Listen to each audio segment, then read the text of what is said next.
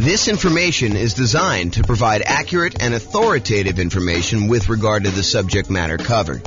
It is offered with the understanding that the presenters are not engaged in rendering legal, accounting, or other professional services.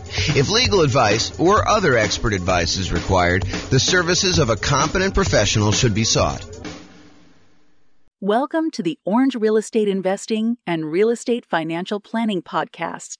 Learn all about investing in real estate in Orange, California, with a combination of real estate financial planning and modeling with numbers specific to Orange, plus syndicated, more generalized recordings of live and pre-recorded real estate investing classes, not all of them specific to Orange.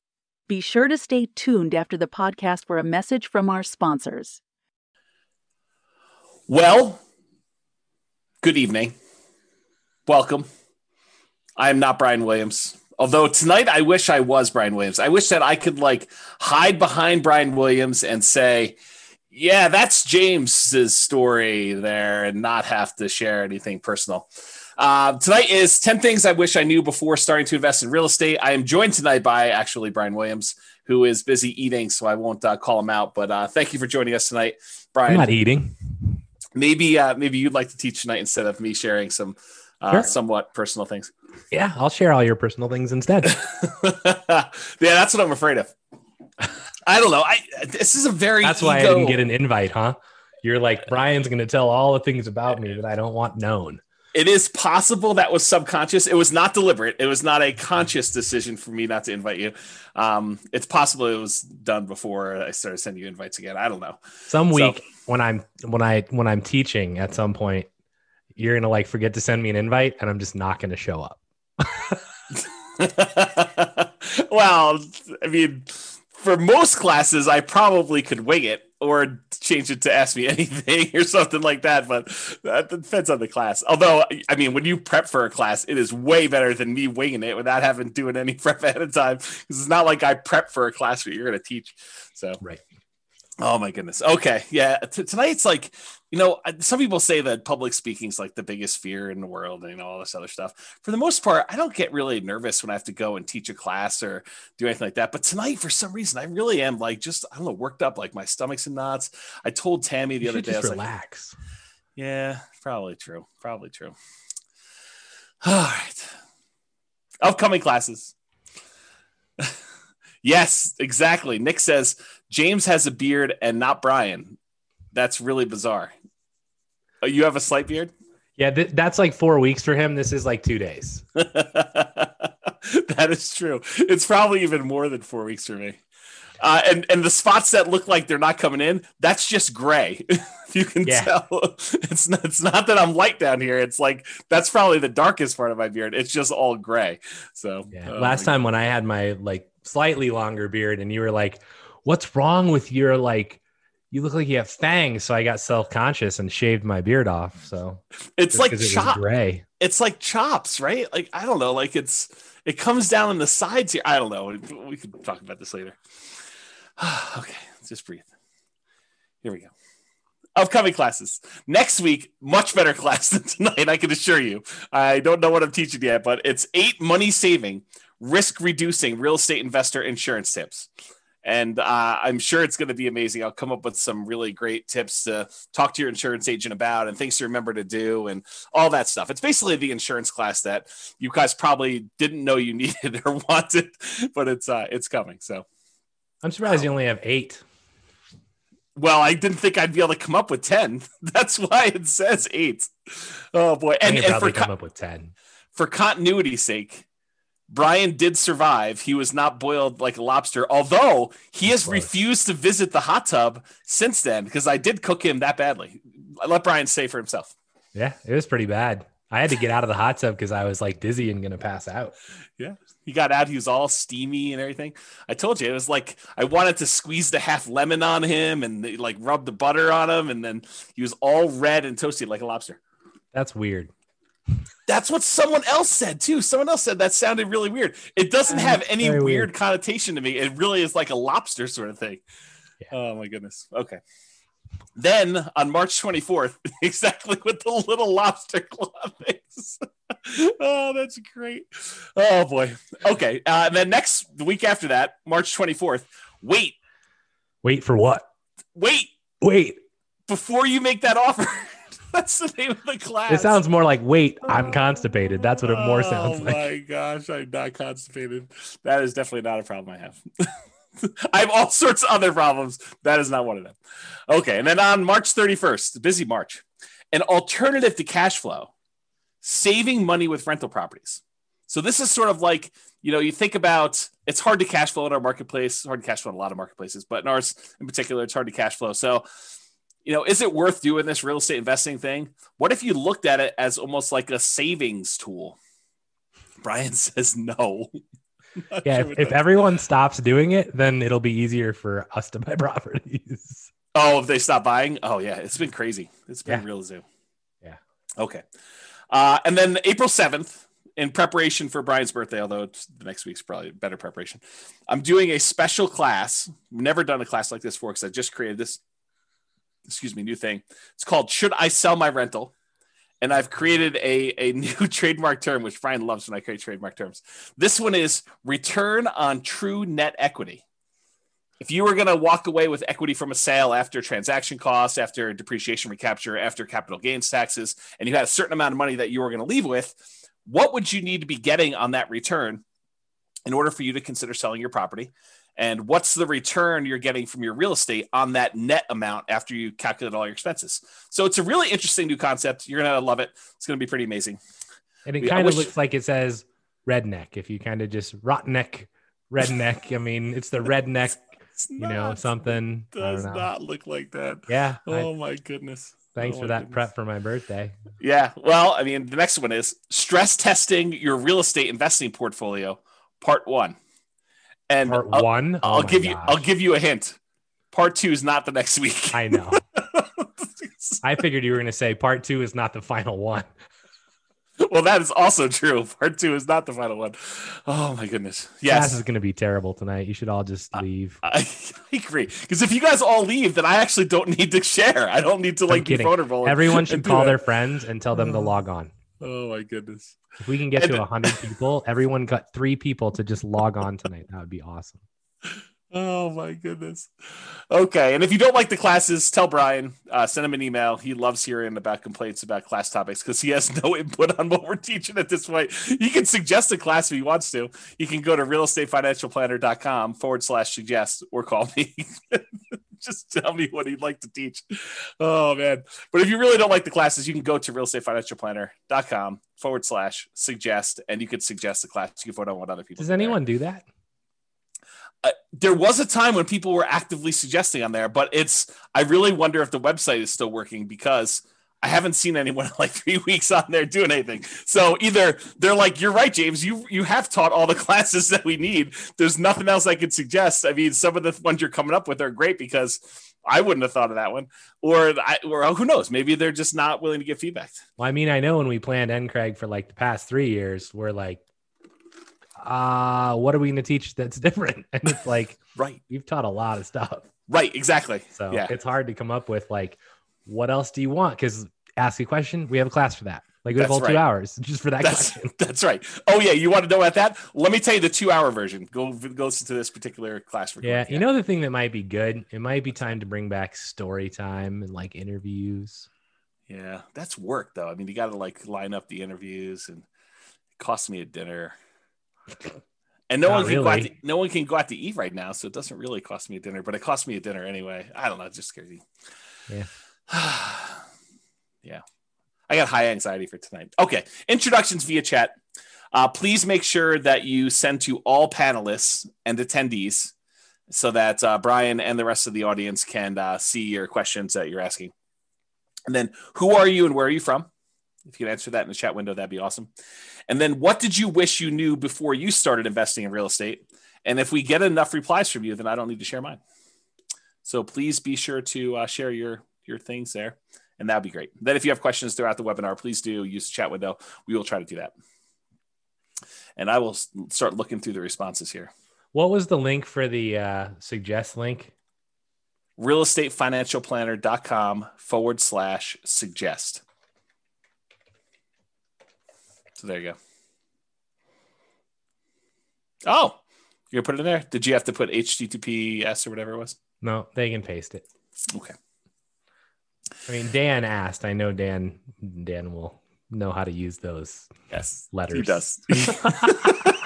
I'm not worried. He can probably tell us something about this. Right. He's going to tell us if the site is up or not, and then he's going to start suggesting stuff. Oh, man. Okay, good. Well, hopefully he's got some good suggestions. That'd be great. Okay.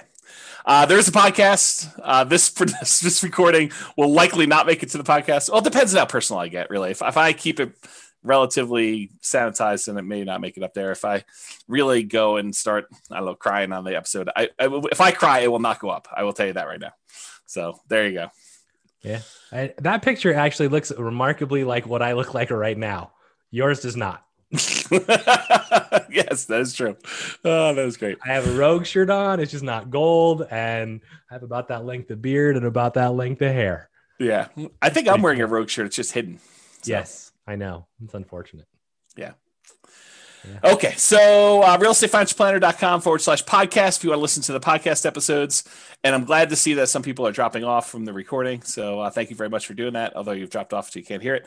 It's also available on iTunes, Spotify, Stitcher, and TuneIn. All right. It's like you get closer. My nerves increase. Like I can feel my blood pressure increasing, and I don't know, it just feels very anxious. Well, just relax. So Hunter says, I wish I knew the importance of networking, connecting with people.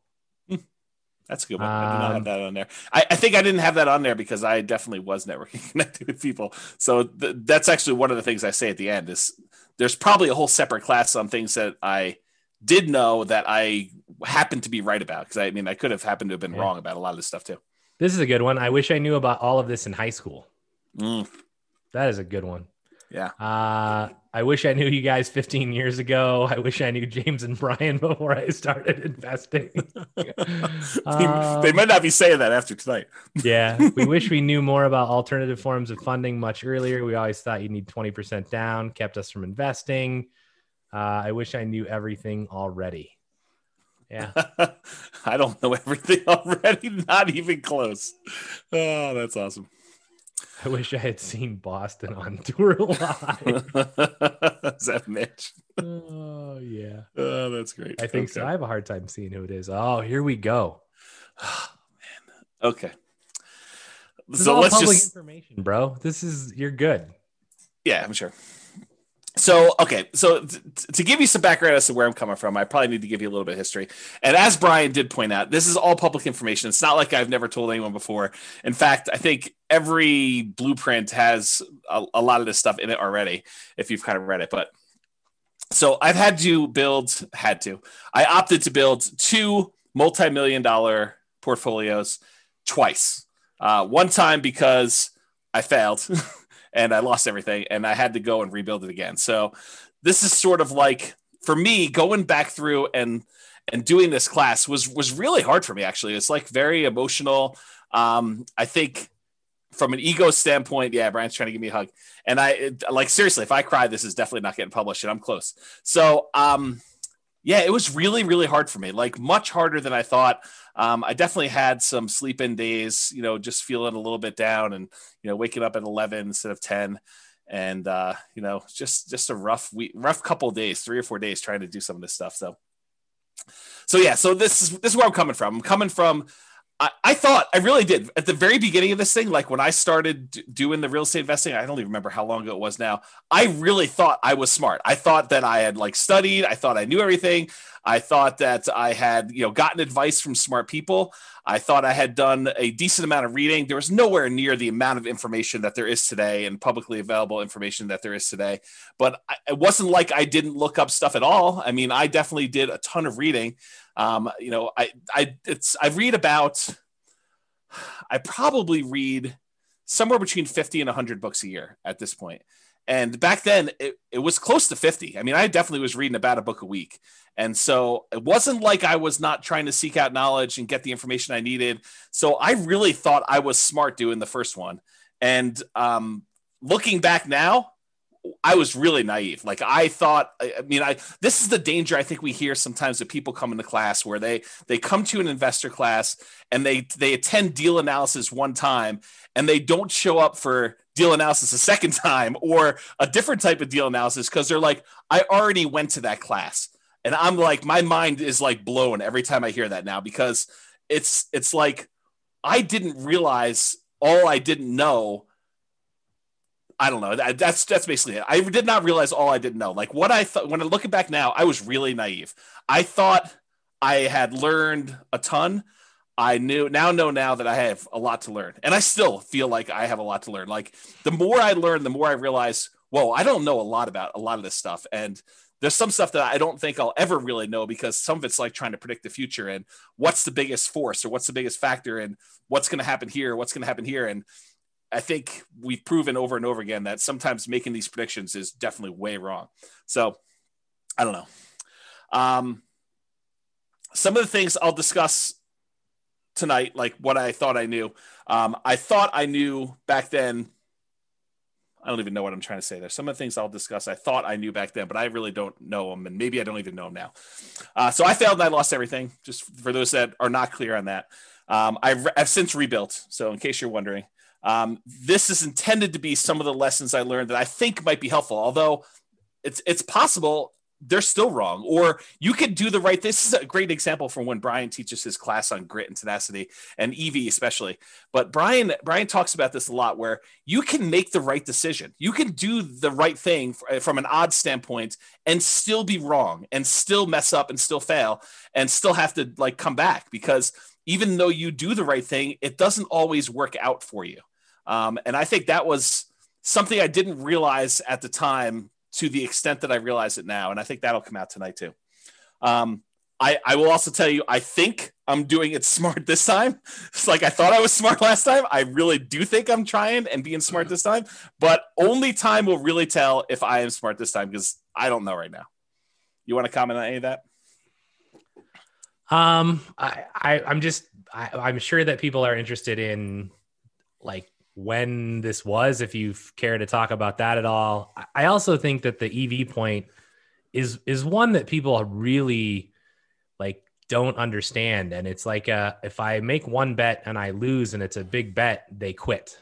Yeah. And I think the important part here is that you made a bet and I don't know what your EV calculation was then. And I don't know how to even calculate what it would have been and whether it was a good bet or a bad bet, but regardless, like, you learned from it. And I think the important part is that you didn't just say, I'm done with this crap. Like you took a lot away from it. And, you know, maybe it took a minute to, you know, want to do it again, but you know, you came back and you've done it again. And in the process, you've used those learnings to help educate other people, which I think there is not much that's more kind of respectful than that. So, or commendable, I guess is a better word. Yeah. And I do appreciate that. And as far as time frame goes, a lot of this stuff, and it's not me being obtuse and trying to like hide things from people.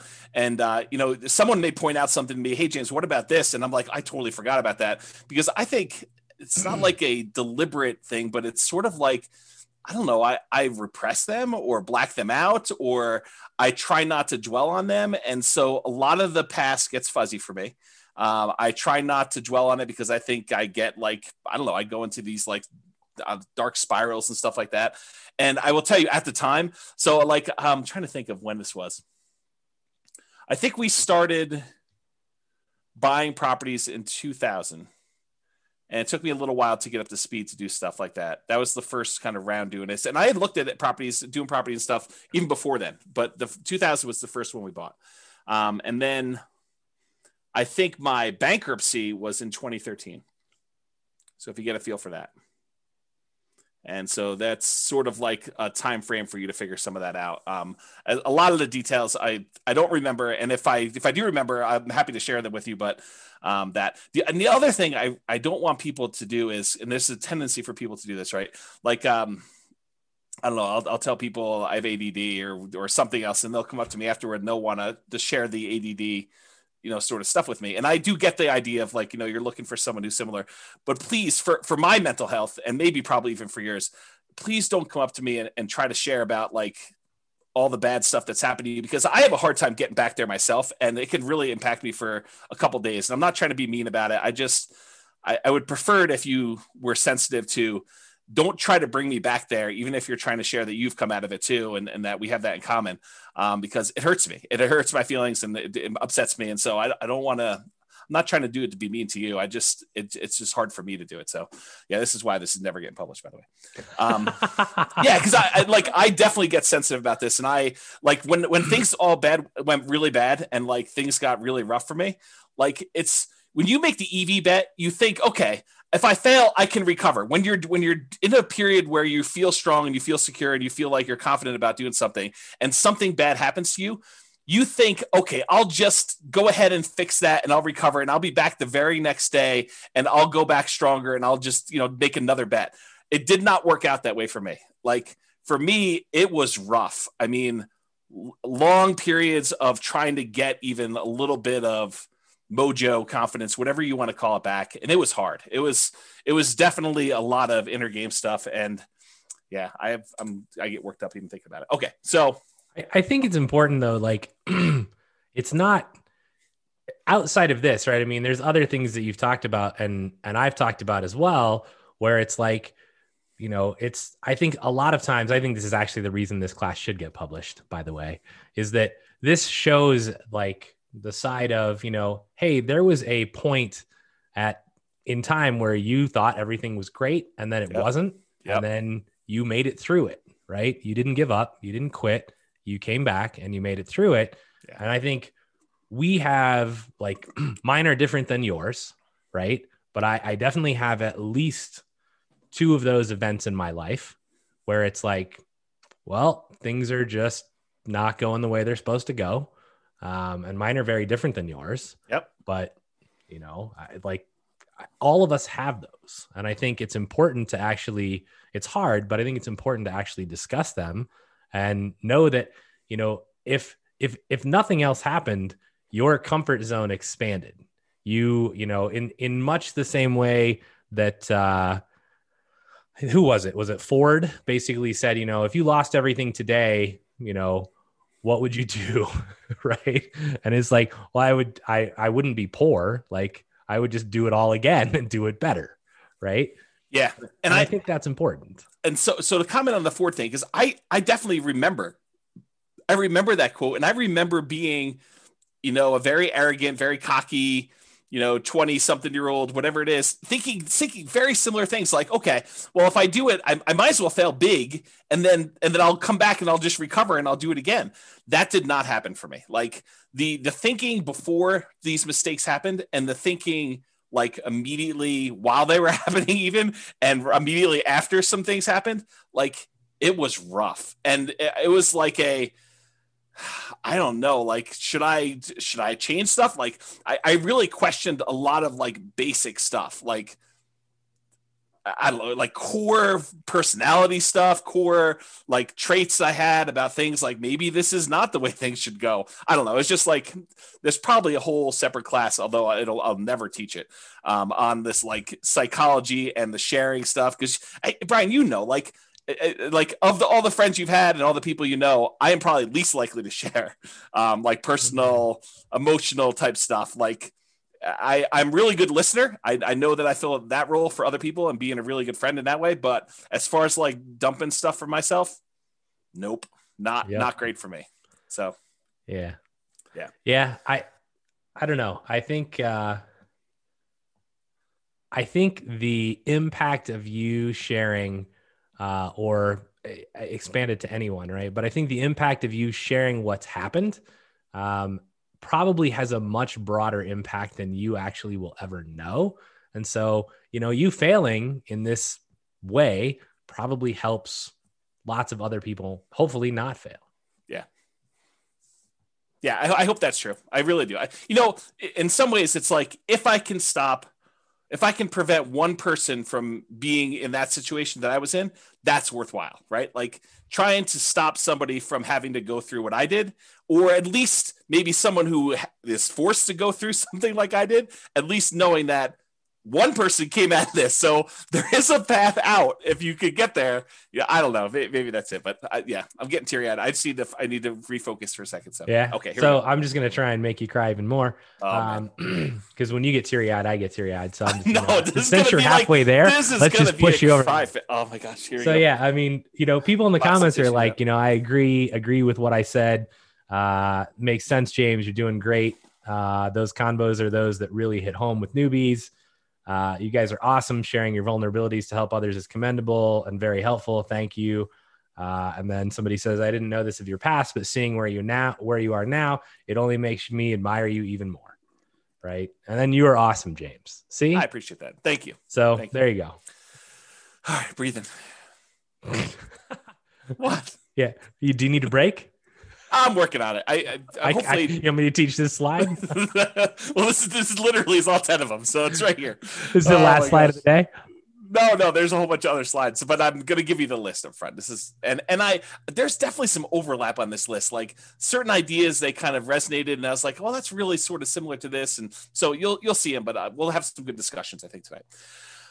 The first thing I wish I knew before starting investing in real estate is it is not a get rich quick, and I thought I knew that, but I also thought that I could speed this up. I thought, this would be something I could brute force, smart through hustle, through grit, just kind of get it done and make this happen very quickly. And I will tell you that is not the case. And I'll share some stuff with there. The second one is actually a quote, and I kind of refer to this as not buying crap because it's at a discount. But this is the quote from Charlie Munger. Great business at a fair price is superior to a fair business at a great price. And I'll talk a lot about that today as I kind of talk about some different things. But the basic idea is just because you can get a property at a discount does not mean that's the property you should buy. There's really compelling reasons to buy quality. And I will talk about some of those tonight. And that was one of the big lessons I had from kind of version 1 versus version 2. Yeah. What's interesting, I know this quote, right? I've heard it from you a lot. I've seen it from his book that I've not read. But, I remember when I was starting out and we were driving around, and this just occurred to me. Like I've never thought about this way before, where I was like, I want to buy stuff that's just ready to go. Like I'm not wanting to do any work. And you were like, that's just not normal. Like it's not what anyone else is doing. And I was like, I don't really care because I don't know how to swing a hammer. Yeah. Right. Like I can maybe clean the house and have it recarpeted or repainted, but that's the max. Yeah. Right. And I think about this quote now and I'm like, in some form, I'm buying a great house at what was a fair price. Yes. Instead of buying even a good house at a great price. Right. And it turned out remarkably well. And I actually think that in a sense, many of, all of the people that are buying the, new construction builds are essentially doing this. Yes. Which I think only bodes well for them in the long run. Yeah. And so I'll make a comment on this because I don't think I have a slide in this, although I probably should have included it. And if I ever do this class again, which I probably will never do. We should add the 44 of you that are here. Congrats. Yeah. You're the only 44 that are ever going to see this. Exactly. So here's the interesting thing. So Warren Buffett, who is Charlie Munger's business partner, they both do Berkshire Hathaway. So Warren Buffett originally learned from a guy named Benjamin Graham. Benjamin Graham was a college professor, a real estate investor, kind of ran a mutual fund or a hedge fund, whatever you want to call it. And this is, Warren Buffett went to college at, I think, Columbia and learned from Benjamin Graham how to be an investor. And Benjamin Graham wrote a great book. It's called The Security Analysis. And he talks about his strategy. He also wrote a book called The Intelligent Investor. And so Benjamin Graham's strategy was to buy deeply discounted properties that a lot of times they were on their last leg. He used to refer to it as cigar butt type deals, where you buy a property, you pick up a cigar butt and it's got a couple good puffs left in it that is going to bring you some revenue. And so that was sort of the strategy that Warren Buffett was using that Ben Graham taught him.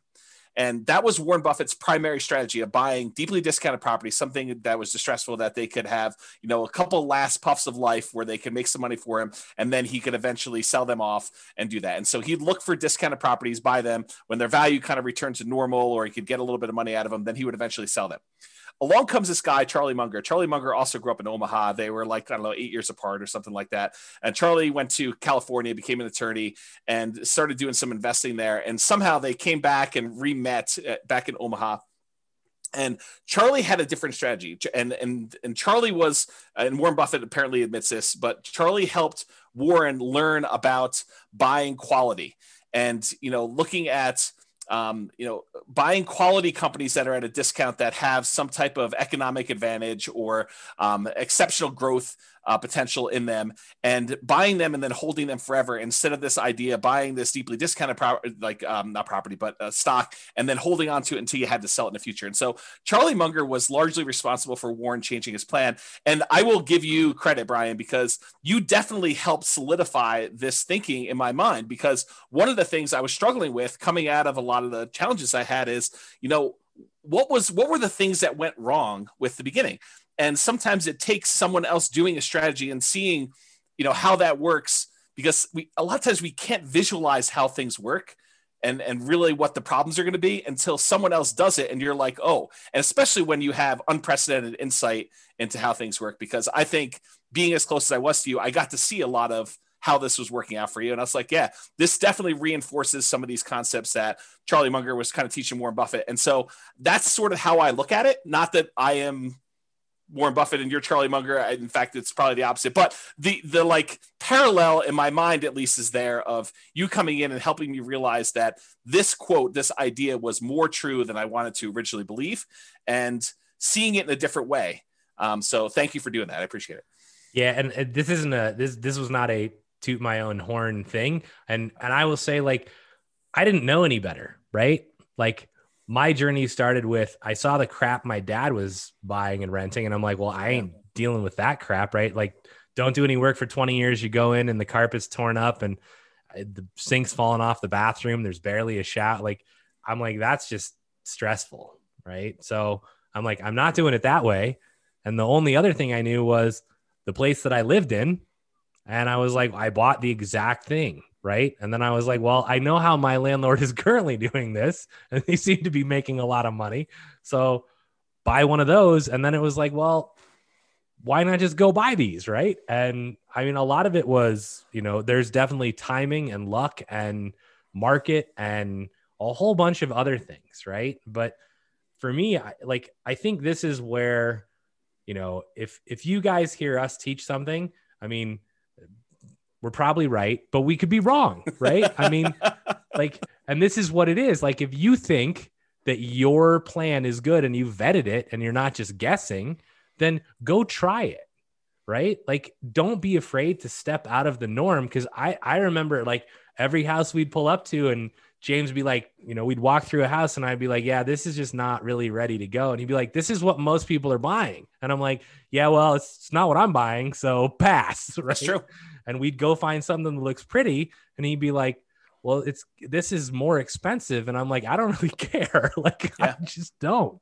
Right. The numbers still look like they meet my criteria. So let's try it out. And, a lot of that is, it's hard work. It's grit. It's luck. And luck is really, the hard work that you put in that creates opportunity for you.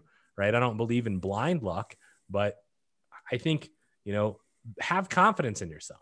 Right. And then go perform, but be willing to learn from what doesn't go well. Yeah, I think those are all really good points. I will point out my father was doing a strategy, and similar to you, I was like, well, there's some problems with his strategy. I'll fix them. But I kept some parts of it, like the buying properties that were deeply discounted that needed work. I mean, I think that was part of the strategy that I was like, well, I think that's the equivalent of buying something at a discount and kind of having a margin of safety and having value. And so I thought about it from that perspective. And I thought I was going to fix some other things, but turns out that didn't work. And we'll talk about this tonight. Next link in my list. Otherwise we're never going to get through this.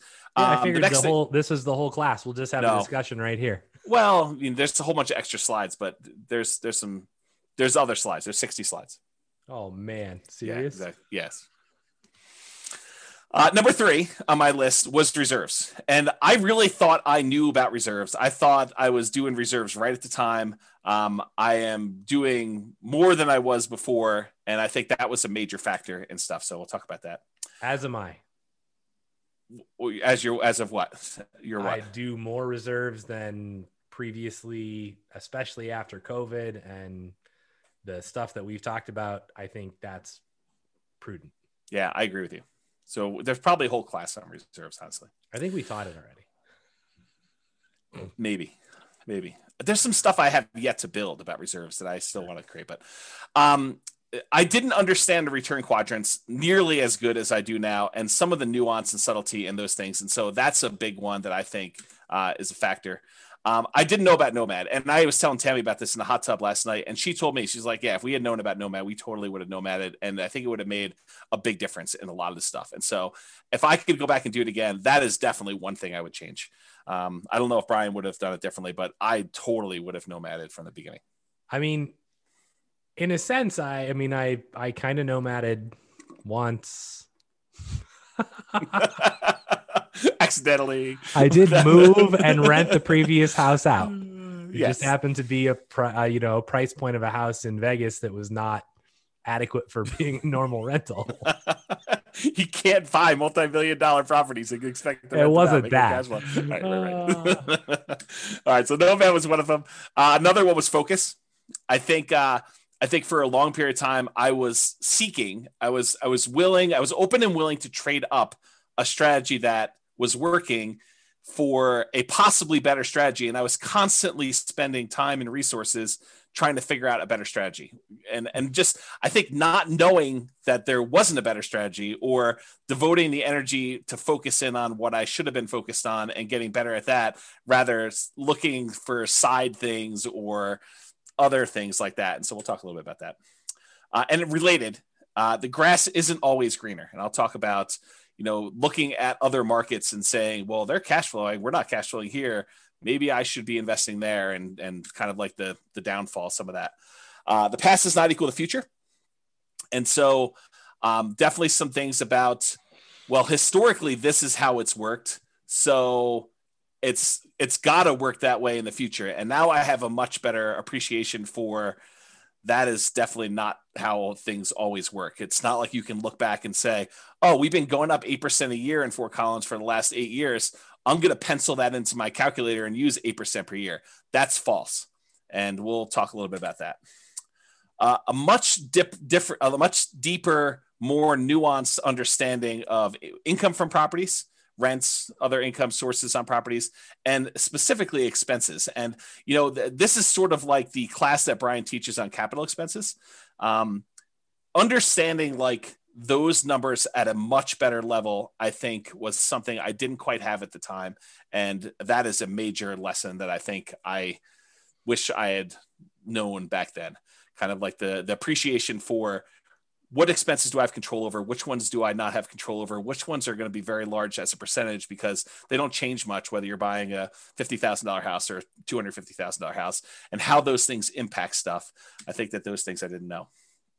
And then sort of the last one is I was incredibly competitive, incredibly driven to like do a bunch of stuff when I was younger. And I think looking back now, I should have been a little bit more balanced, a little bit more patient, because I do think it's timing. It's like how long you've been in the market is a major factor to your success. And so I didn't have to push as hard. In fact, if I was going to push as hard, I probably should have pushed in other areas, but I probably would also recharge a little bit more and do some other things a little bit differently. So we'll talk about that. Okay. Number one, it is not get rich quick. It is get rich slow, in my opinion. Unless you're converting a very large amount of money invested elsewhere into rentals, real estate investing is a get rich slow endeavor. And if you're taking the money and you're converting it from stuff that you already had into rentals, you're rich already. And so it's still get rich slow, even if you have a bunch of money and you're just getting started out. If you have a chunk of money already and you're kind of investing in it, you might have a baseline of income coming in from the money that you're investing. However, that's not the norm. And it definitely was not what I was coming from. So I'll talk more about this later, but the idea is that I didn't have a ton of money when I got started in this stuff. So it was really hustling and trying to, convert job income into real estate investing income. And then eventually, for a period of time, at least, trying to be creative and being a real estate entrepreneur and generating income from real estate entrepreneurship. So it's get rich slow, because even if you're earning an incredibly optimistic, for our marketplace, a 10% cash on cash return on investment, which it's really hard to do that in our local markets. It's probably closer to zero, honestly. You need to have a large enough amount of cash to make that 10% that you're earning on that money support your lifestyle. And so that's really hard to do. And it was exceptionally hard to do here in our local marketplace. You probably could do it in some other marketplaces, but again, this is the nuance of market to market. It does help if you have a lower target lifestyle number. And I probably didn't realize just how big of an impact that had.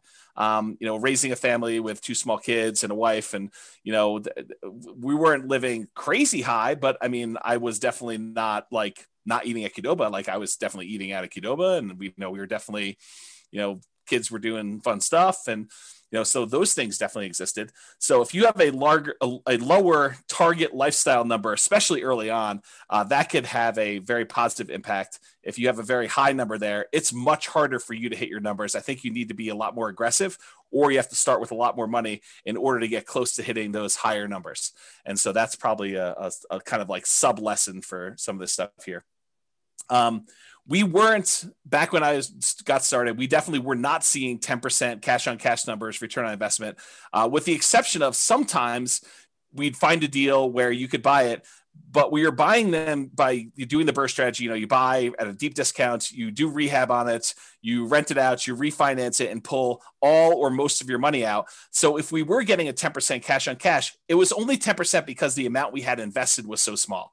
So it was like very small dollar amounts, even if you were able to get that 10% cash on cash. We were not seeing numbers where you could see 10% cash on cash return or anywhere near that, with large numbers that we could do down payments.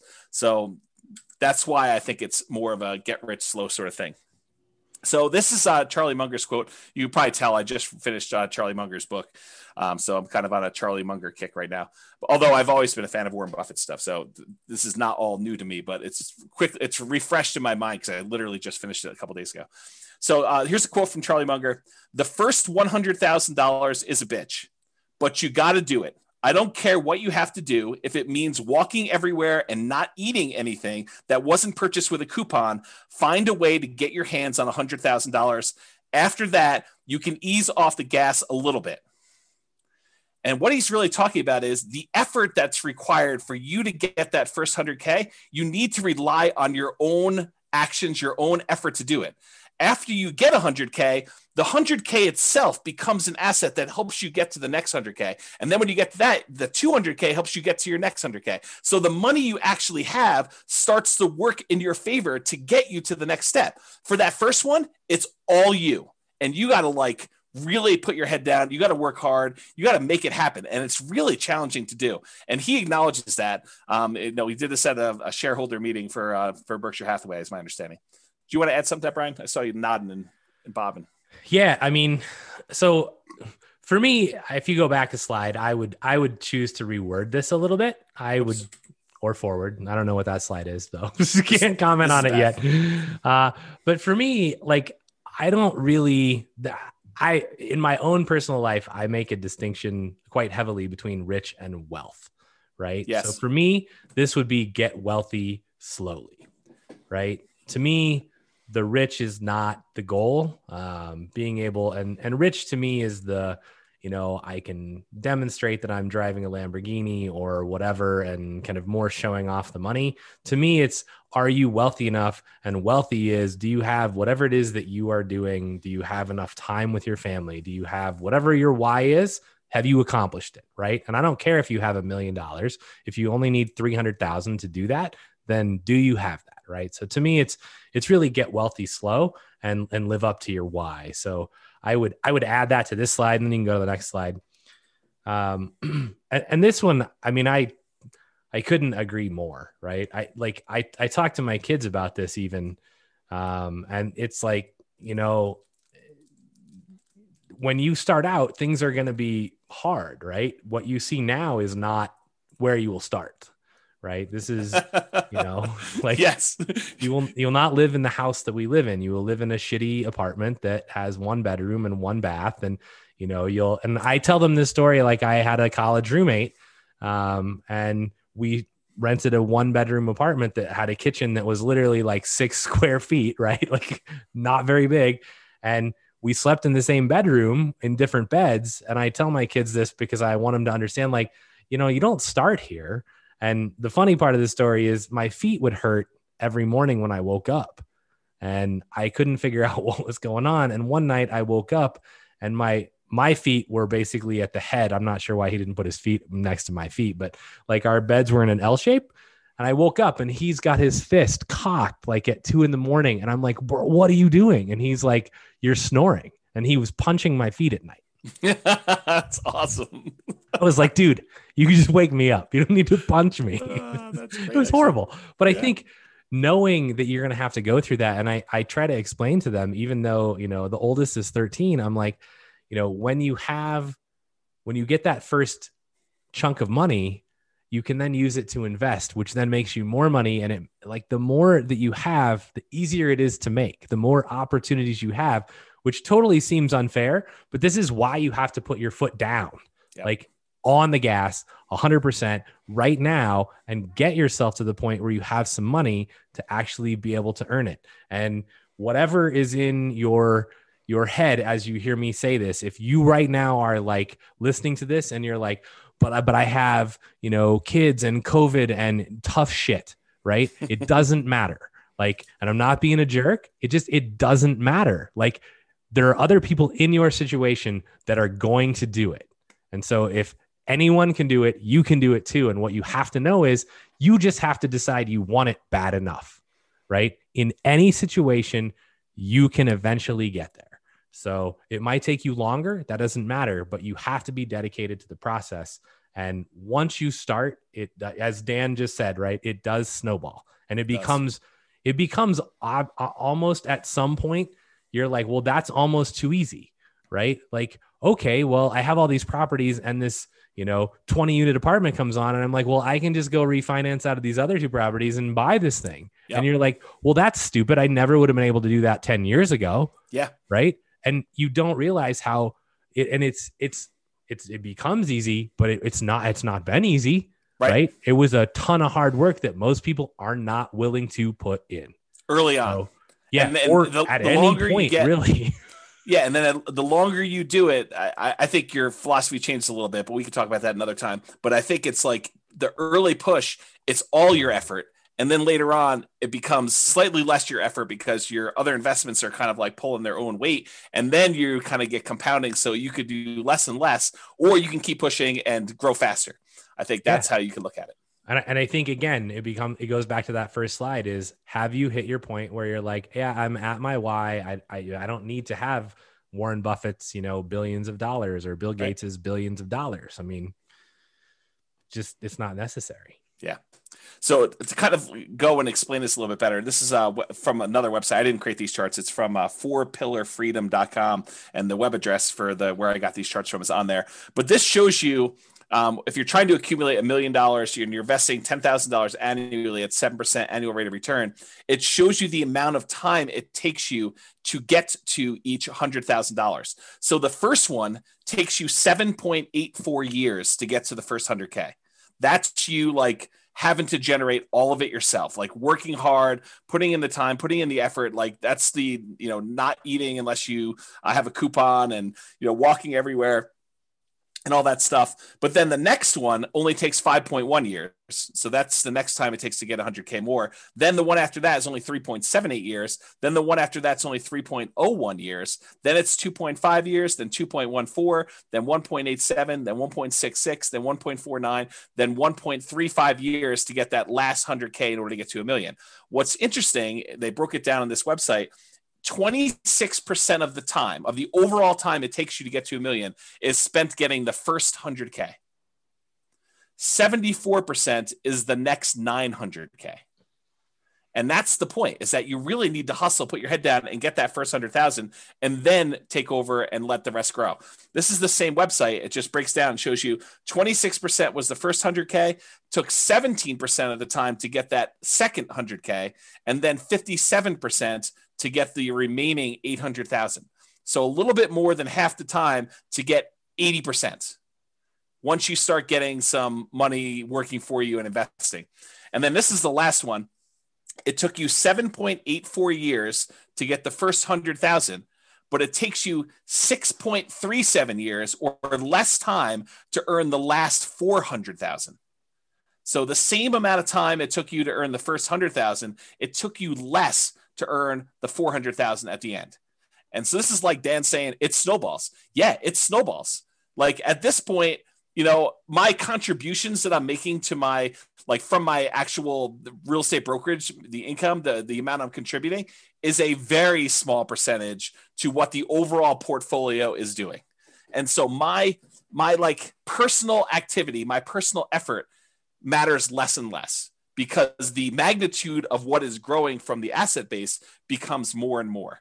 And I don't know if I completely understood it.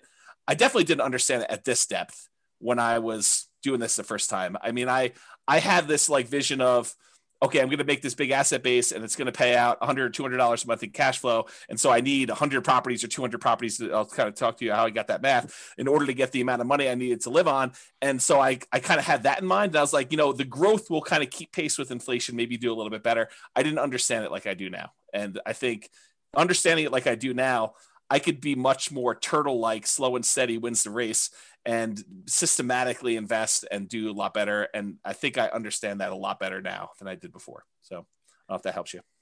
Yeah. I think one thing, and this is, this is probably tangential, but like, as you're thinking about this, I was thinking about the Millionaire Next Door book, right? Mm-hmm. And really like, it's one thing to earn your first 100K. It's another thing to have it given to you.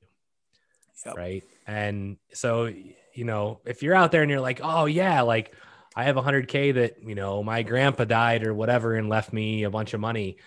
I will just tell you that is not the same 100K. It is not, it may seem like it on paper, but it isn't the same. And if you don't understand that, go read The Millionaire Next Door so that you can like understand how generationally the people that earn it, then the next generation, and then the people that lose it 2 generations later. It's very interesting, but it is, you know, Robert says, you know, the pride is in the struggle. And a lot of it is when you work that hard to build something, you have a lot of pride in it, but you also you understand it, right? You know how you got there. And so if you knew how to make 100K, you can now know how to make $1 million. If you got handed 100K, you may not know how to make $1 million. Yeah, that's a good point. I'll also point out, and I know it hurts me to think about this, but I think this is true without really like looking it directly in the eyes and really letting it into my soul. But I think the earning of 100K after a huge setback is also, I don't know, it does something to you that even the first 100K for me didn't do. It's a very different 100K. I don't know how else to describe it, but there's something there. So hopefully that'll help somebody who is on the verge or has to recover or something like that. I don't know. Yeah. Okay. I could understand that. Yeah. All right. So yes, otherwise we're going to be here for 3 hours. Let me move a little bit. Well, we're not posting it, right? So, I mean, there you go. We have a 3-hour class. There you go. We can do whatever. This might be one of the most important classes we've ever taught. Yeah. Okay. Let me breathe and kind of get through some of it because there's some stuff here that I definitely feel sensitive about. So get rich slow, cash flow. So when I first got started, I was focused on cash flow. I mean, the reading I did, all the like people I talked to was like cash flow, cash flow, cash flow, cash flow, cash flow, cash flow. I mean, that was really what the talk of the town was. And I happened to live in a town where cash flow was really hard. It was hard with 20% down. I mean, we were able to get a little bit of cash flow, but it wasn't great. And when I was buying, I didn't have a bunch of 20% down payments. I didn't have a 25% down payment. I didn't have a lot of that. And so we were doing creative stuff and it was really hard to get your creative stuff to cash flow, you know, when you're putting a lot less than 20% or 25% down.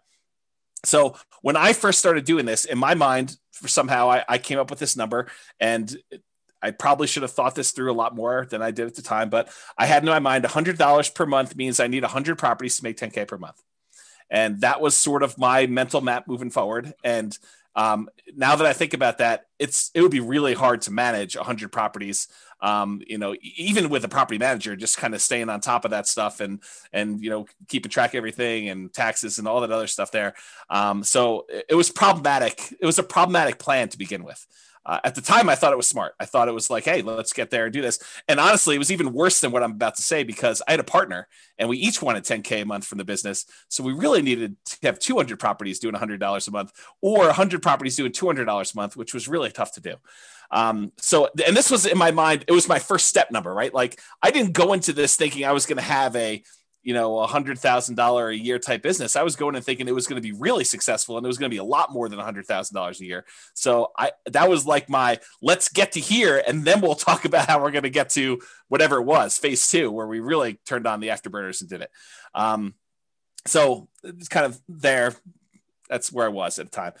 Then I switched, and I planned to use it to generate income through POP. So originally I was trying to do this and replace income. I mean, I was like, okay, if I can get to 100 properties, then I could do this. I can get to the point where I replace my income, and then we really can focus on wealth building, and we have a passive income baseline that we can work from. And that was my original thought. And the amount of effort and the amount of time it was taking in order to acquire the properties at the pace that we needed to do, it was going to be a long time. So we kind of switched a little bit and started looking at generating some type of POP. And by POP, I'm going to define it as when you sell to a tenant buyer on a lease option, and that tenant buyer cashes you out, and you realize the $20,000 or $30,000 proceeds from the sale of that property.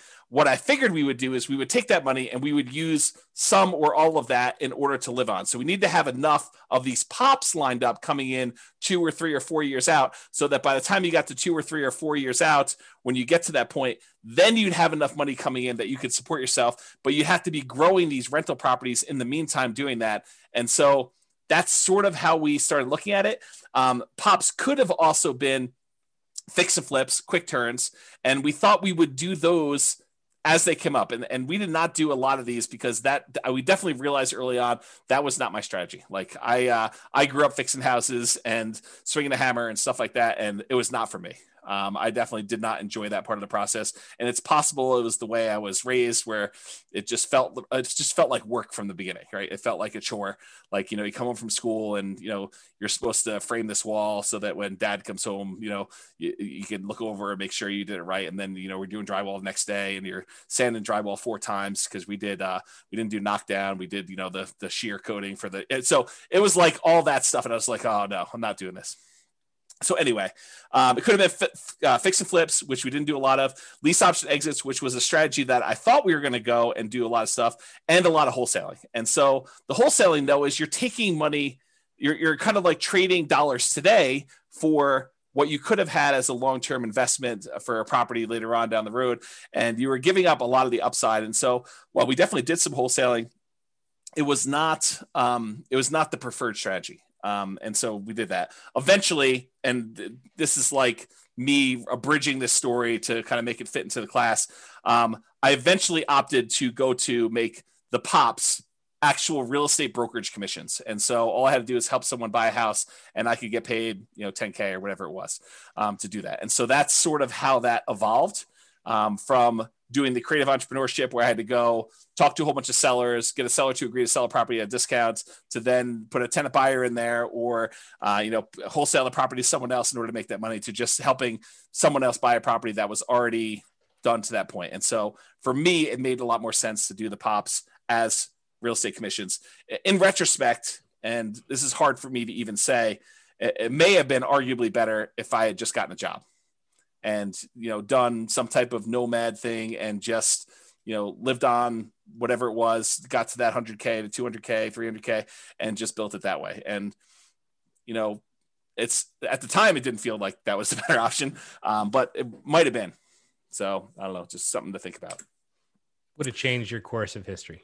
It totally would have. And that's the hard thing for me doing this, like looking back, kind of stuff is, I don't usually go back and have regrets about, oh, I should have done this differently. I should have done this differently. But if I'm forced to, maybe that wasn't the right choice. Maybe it would have been better to do this other thing. And it's hard to say, right? I mean, I could have gotten distracted by something else and I'm not where I am. And it's really hard to know, but I don't know. It seems like there was a lot of shots on goal that didn't end up being goals. And maybe that's okay. Maybe that's the way it's supposed to be. Maybe it was a persistence, grit sort of thing. And that was the lesson I need to take from it. But it's really hard to say in retrospect.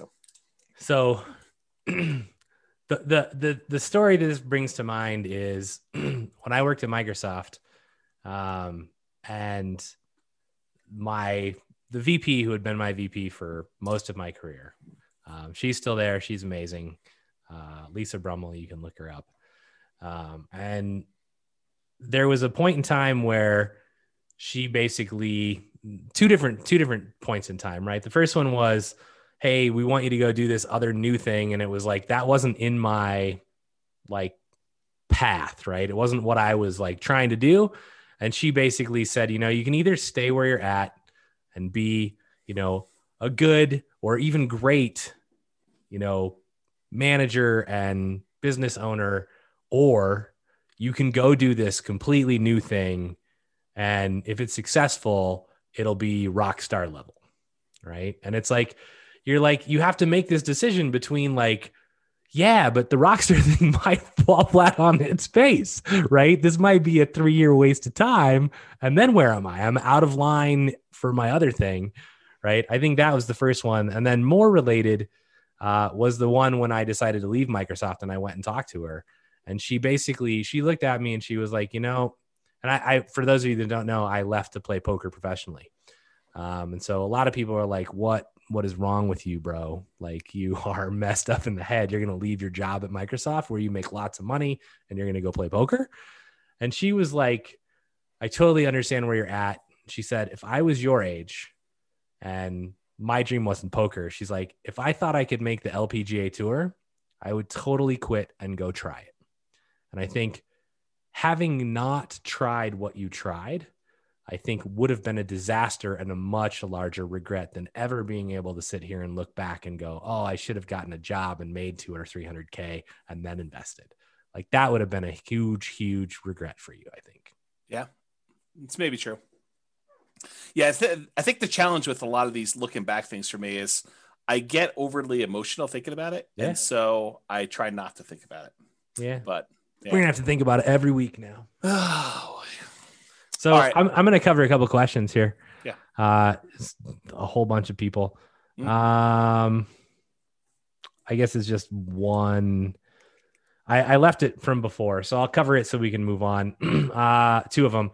I've yet to begin investing. I'm stuck at home with the kids because of COVID and not able to work, looking to learn as much as possible until I get the income to begin investing, looking to begin sometime this year, fingers crossed.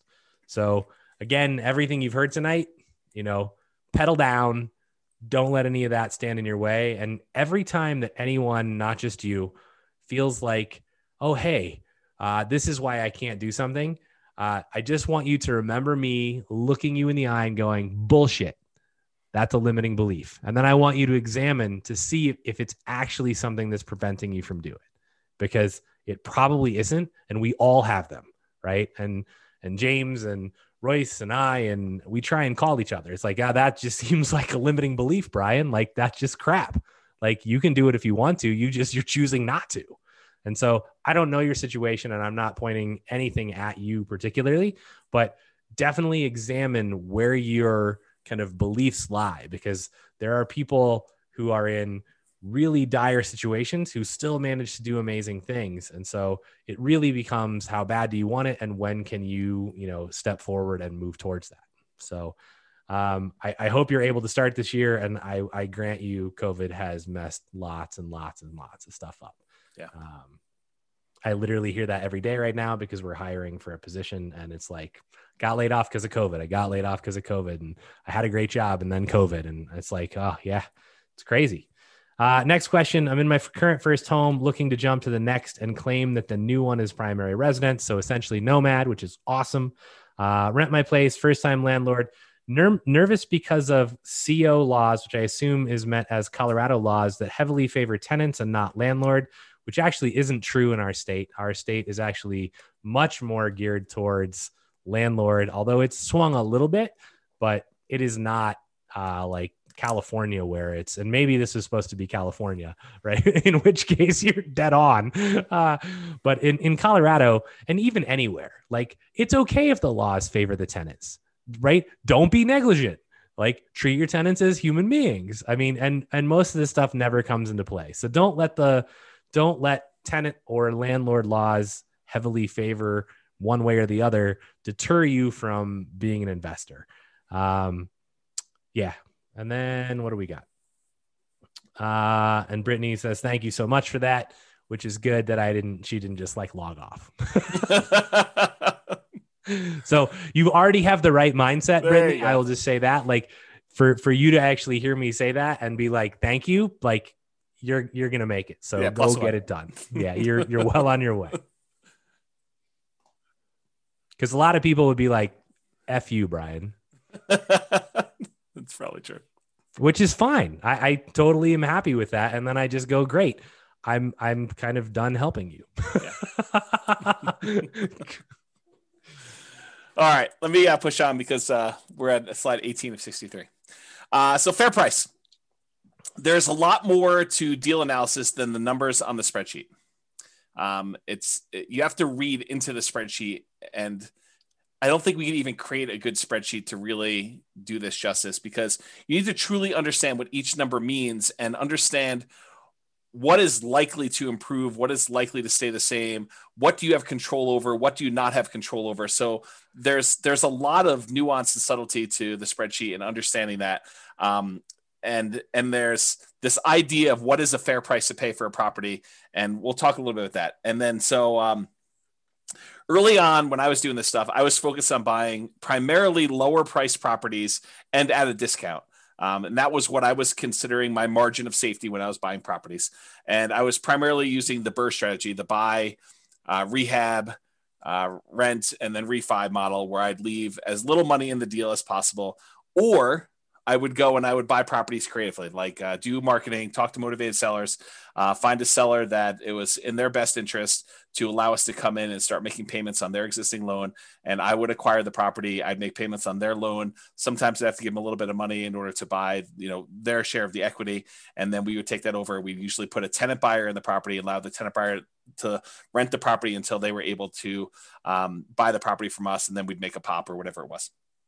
So that was the two primary strategies I was using, but the discount part of it was not the only margin of safety. And that's the really important takeaway that I definitely understand now that I didn't understand before, is that buying a property at discount may not even be the best margin of safety that you can buy. Sometimes buying a property at a fair price that has really good long-term economics is a much safer investment than buying a property and getting a mere $20,000, $30,000, $50,000 discount on it, especially depending on the price, like that dollar amount. And so there's a really good chapter in the Tao of Charlie Munger by David Clark. This is the chapter that I was referring to. However, because of time, I originally planned on reading this to you, and it's a really good example where they talk about buying two different stocks in two different companies, one where it looks like it's the obviously better deal, the other one where it doesn't look like it's as good of a deal, but the underlying economics of the second stock are much better. Like the growth rate that they're going to see in that second stock is estimated to be much higher. And it turns out it's better to buy the one that has much better longer term economic potential than the one you're buying at presumably a better discount, the one that's earning a little bit of money today.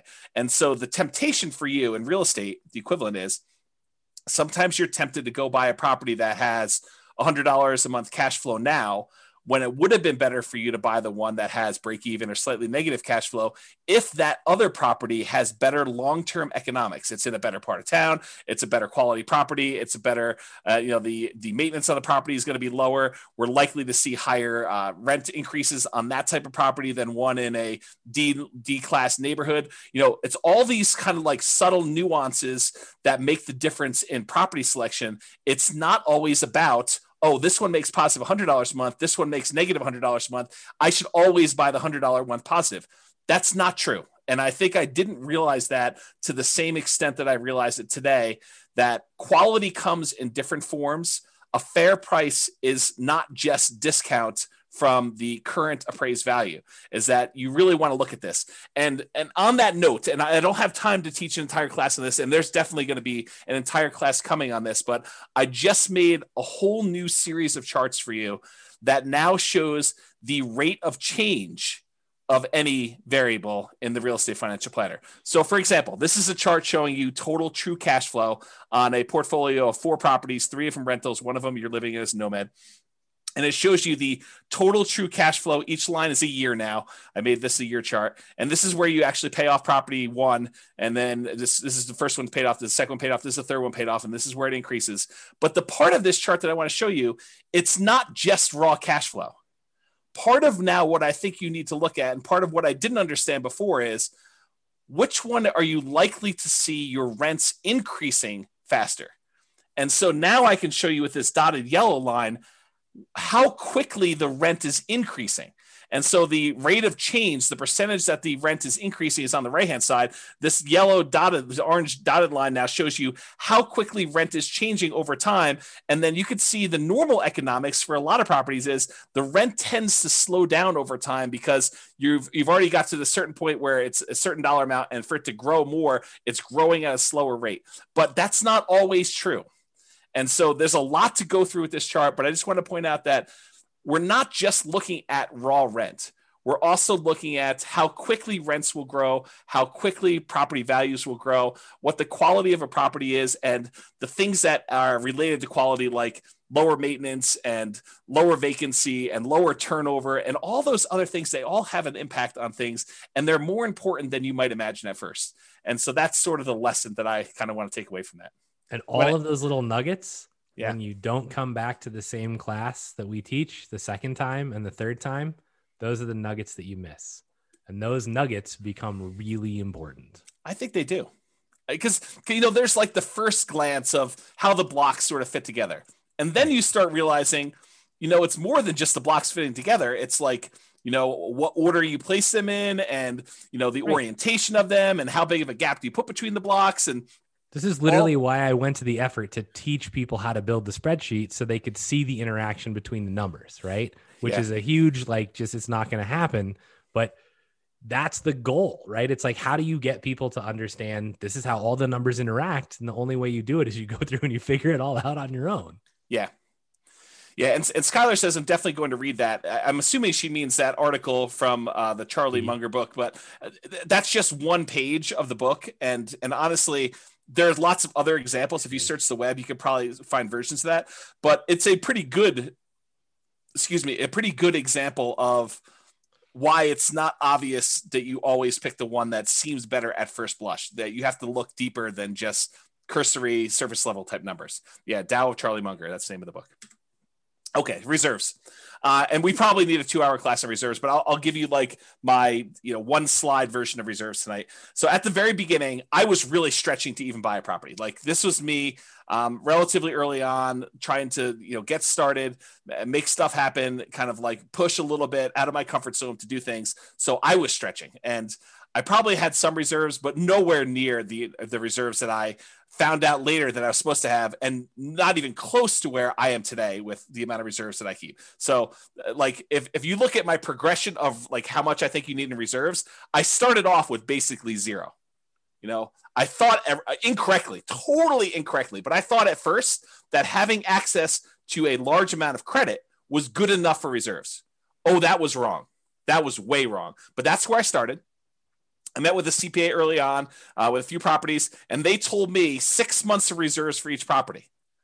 That like hurt me. It like after that meeting, I felt like that's too slow. There's no way I'm going to be able to have 6 months of reserves and hit the numbers I need to hit in order to get to my 100 properties with $100 a month. That doesn't make any sense to me. Like, there's no way I'm going to be able to come up with that money. I don't have enough money for 25% down. So like, I'm not going to be able to do that. So I got to buy these properties creatively in order to do the creatively and to be able to support myself and have this money coming in from, either doing BRRRR or creative financing or whatever. I mean, I need more. I need speed. I need velocity in order to kind of hit my goals. So this 6 months, I fought that advice hard. Like mentally, it was hard for me to do. Emotionally, I mean, deep down, I knew it was right. Like I was like, that's why I fought it so hard. I was like, how can they say that? But like you have to get there. It's just, you're fighting it. You're like, this is going to hurt me. This is going to slow me down. I'm not going to be able to hit my goals. And that really, I struggled with that for a long time. I was like 6 months. I mean, there's no way we can buy at the pace we need to buy. If every time I need to buy a property, I need another 12K beyond what I need to get into the property and all the reserves I need on the other properties. There's no freaking way. There's probably a really good lesson here in that, because like one of the first times I heard about reserves in a way different than I thought about them, because I just thought, well, I've got enough to cover stuff if it comes up, and I'm not really concerned, and I've got lines of credit if I needed it. But I think if you ever find yourself like really fighting something, you might want to just stop and go, maybe they're right. Because when I heard reserves, I actually heard it from people in the mastermind group, and it was like, they were like 2 years, like really experienced investors who'd been in the game for 30 and 40 years were like, you want to weather anything, you need 2 years of reserves for every property. And I was like, there is no freaking way, right? Like that is absurd discussion. Like, how is that even possible?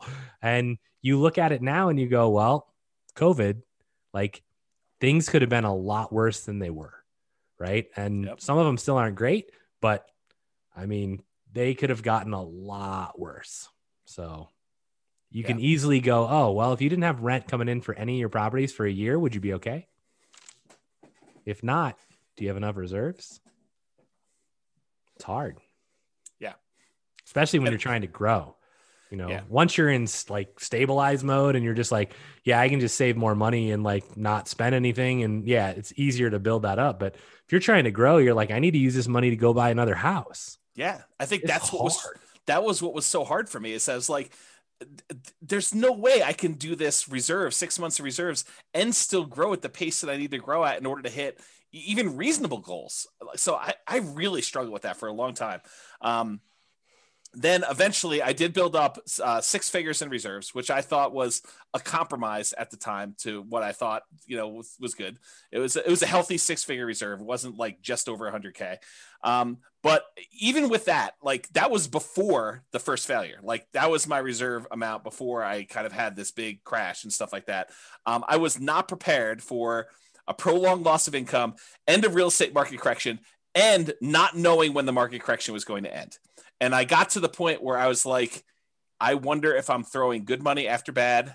And I really struggled with that for a long time. I talked to my advisors. I like had some very, long conversations, sleepless nights, just struggle with that decision and how it went down. But I mean, I'm way more than that now, more than 2 years, in case people are wondering. Okay. All right. Return quadrants. And I'll try to go through some of this fast because I realize we're a little bit behind on time. So, and there's a really good, very long article I wrote on these return quadrants and kind of some of the nuance there. It's under realestatefinancialplanner.com/return-quadrants, plural. And if you go there, there's some detail. It's me writing out like almost a 2-hour class for you on these things. In fact, I probably should publish a book on this, but this is what I mean by the return quadrants, by the way. The 4 different areas you have returns, and then the reserves part here, and the total you get there. You guys will probably see me teach this in class. And here's one of the things I want to point out about the return quadrants. And it has to do with what you hear versus what I'm actually saying. And sometimes I think they're different. And the example I like to think about is, have you ever had a misunderstanding with someone where you thought you really understood what they were trying to tell you, but it really was not? You thought you knew, and you could almost like finish your sentence and you could tell them stuff, and maybe even like most of it fit. And so they thought maybe you did understand, but maybe you're just describing it a little bit differently. But turns out, you find out later, they did not understand. You guys did not understand each other. You were like talking past each other, and you were not on the same page. I think sometimes that when I teach the return quadrants, that I'm saying something and you're hearing something different than what I'm saying. So try to sort of listen to what I'm actually saying and not what you think I'm saying, because there's a lot here, and it's a lot of detail. So really brief version, the top half of the return quadrants, appreciation and cash flow, those are speculative. We have very little control over whether or not properties are going to go up or down in value. And to a lesser degree, we have very little control over whether rents are going to go up or down and how much cash flow is. So in case you never picked up on that before, those are not really certain returns. Now, we can try to buy things where we're likely to have appreciation, where we're likely to have positive cash flow, but realize that's largely outside of your control once you acquire the property. We don't know, okay? Now, the ones on the bottom, debt pay down and tax benefits, those are less speculative. They are more certain. Did I say they are guaranteed? No. I said less speculative. We really don't, they're less likely to change, although they can change. Debt pay down less so, but tax benefits definitely a possibility. So realize, and go dig into this. I don't have time to teach like the whole class on return quadrants tonight, but there's some nuance there for you to understand about how that all works and what's really going on, and really dig in and find out like what makes up the return there and how does that really play out and what really impacts whether I'm going to see that going up or down, and what can I do about making sure that happens or doesn't happen, and what risks are there for me and how that all kind of plays out. Cash now is on the right-hand side. That tends to be your cash flow and your tax benefits. That's the money you can usually spend right away within the first year, within each year, I should say. Cash later is the stuff on the left-hand side. That tends to be appreciation and debt pay down. That's the equity you're building up in your property that you can only usually access when you do a refinance and get the money out, cash out refinance, or you sell the property. Okay, and then realize one of the things that I think most people didn't realize, and I definitely didn't understand like I do today, is this concept of return on investment versus return on equity and how those change over time. Specifically, how your return on equity actually decreases. It goes down over time. So that's something I didn't realize how that worked exactly. And now I understand it much, much better. And I think it's an important lesson, something I wish I had known a long time ago. Also, the subtle point of once you pay off a property and exhaust your depreciation benefit, the tax benefits of depreciation, eventually all you're left with is unleveraged depreciation, whatever the raw appreciation is for your city that doesn't get magnified by having a loan on a property, and your capitalization rate, your cap rate on a property. So eventually your property returns, basically they're asymptotic and eventually become unleveraged depreciation and cap rate. So I think those were two things that were there. Okay. Any questions or anything before we get into new stuff? Nope. I handled a couple that we don't need to have just for time reasons. Okay, cool. So Nomad, this is one of the things I wish I had known about early on. I started investing primarily using the BRRRR strategy, buy, rehab, rent, refinance, trying to buy properties where I left very little or no money in a deal. And also buying creatively, like buying subject to or with wrap financing. Those were the two strategies that I primarily was using very early on. And one of the big issues with both the BRRRR strategy and buying creatively is this: poor property selection. You don't get to choose from all the properties available in the MLS when you have to buy it at a deep enough discount where you can buy it, rehab it, rent it out, and refinance it and pull your money out. There's a very limited number of properties where you could do that. And so you end up selecting oftentimes sub-ideal type properties that you wouldn't otherwise pick to be in your portfolio. But the only reason you're picking them to be in your portfolio is because you can buy them at a discount and add them to your portfolio for little or no money.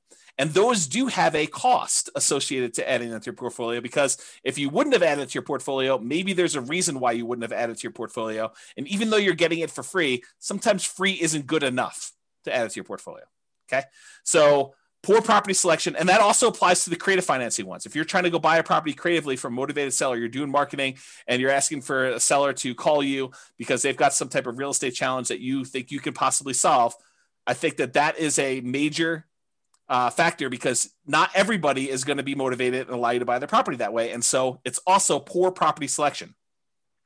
It's really hard to find ideal properties to do that. And that's one of the things I did differently the second time around, is I didn't just buy anything for my portfolio. I was very selective in what I was going to add to it. And those properties, the BRRRR ones and the creative ones, they do not tend to align with the quality properties that we talked about when we said fair price. We talked about buying a great company at a fair price versus buying a fair company at a great price. That's what I'm talking about here. It's another way of me saying this. Another issue that I had with the BRRRR and creative buying properties creatively subject to and wrap financing was living expenses. I had to figure out a way, if I wasn't going to work a job, if I was going to be a real estate entrepreneur and try to generate money from this, was generating living expenses. So I had to do it either with cash flow or these pops by having a tenant buyer live in the property. And then, 2 or 3 or 4 years later, they come out and I get 20, 30, 40K, whatever it was at the time to do that. So that was another challenge of doing it. The second time after I failed and I had to rebuild, I primarily focused on 25% down and then a little bit of Nomad. And so for those of you that are kind of aware of what I'm doing, that's what I primarily did for version 2. Okay. Hey, James. Yes. Knowing that return on equity goes down over time, what do you do about it? Do you try to exchange out properties as time goes on to optimize, or something else? I didn't know you taught a whole class on this. Yeah, it's a little bit beyond the scope of this. There are things you can do. You can actually refinance and change your return on equity calculation to do that. But I do think that adds additional risk, and so it depends on where you are in your kind of like investing career and what you're trying to accomplish as to what the correct answer for that is. I will tell you that your portfolio tends to become slightly less risky over time as your equity position increases. And I think that lower return is a reflection of your reduction in risk because of the less debt that you have. Your kind of like debt to equity ratio, or I'm sorry, your debt to net worth ratio. And so there's a whole class on some of that as to what that means and why. And I probably should have time to think it through and really give you a much better answer, but that's like off the top of my head while I'm distracted with some other stuff. So why 25% and not 20%? So the short answer is you get a much better interest rate for a 25% down than a 20%. And it's not that much extra down if you've got some resources going there, and it significantly improves your cash flow to do it. So we've done classes before, I think, where we compared 20 to 25% down. The which ones they were escapes me right now, but this is not a new discussion.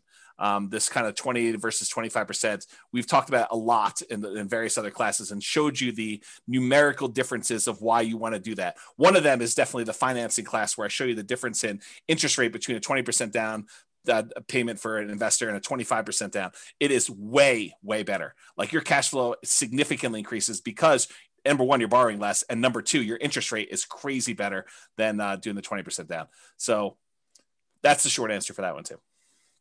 Okay. So one of the things I wanted to point out, we talked about this idea of the first 100K, the kind of one that, Charlie Munger says is kind of a bitch to get to. And I wanted to show you just very briefly why Nomad can be an amazing way for you to get to that first 100K. So this is you in your second year when you convert that first property you bought to a rental. And you can see that just by holding that property, even with negative cash flow in our marketplace, this is a property that you could have bought 3 months ago in Northern Colorado. It's probably one of the better properties, but it's not like a once in a lifetime type deal. It's like you could have bought 10 of these. So it has negative cash flow on it, has some positive tax benefits so that the overall cash flow is positive. Appreciation on it was 11,000 or so, and debt pay down was almost $8,000. And so on that particular property, you made about $20-something thousand just by buying this. So that's in year one when you do it.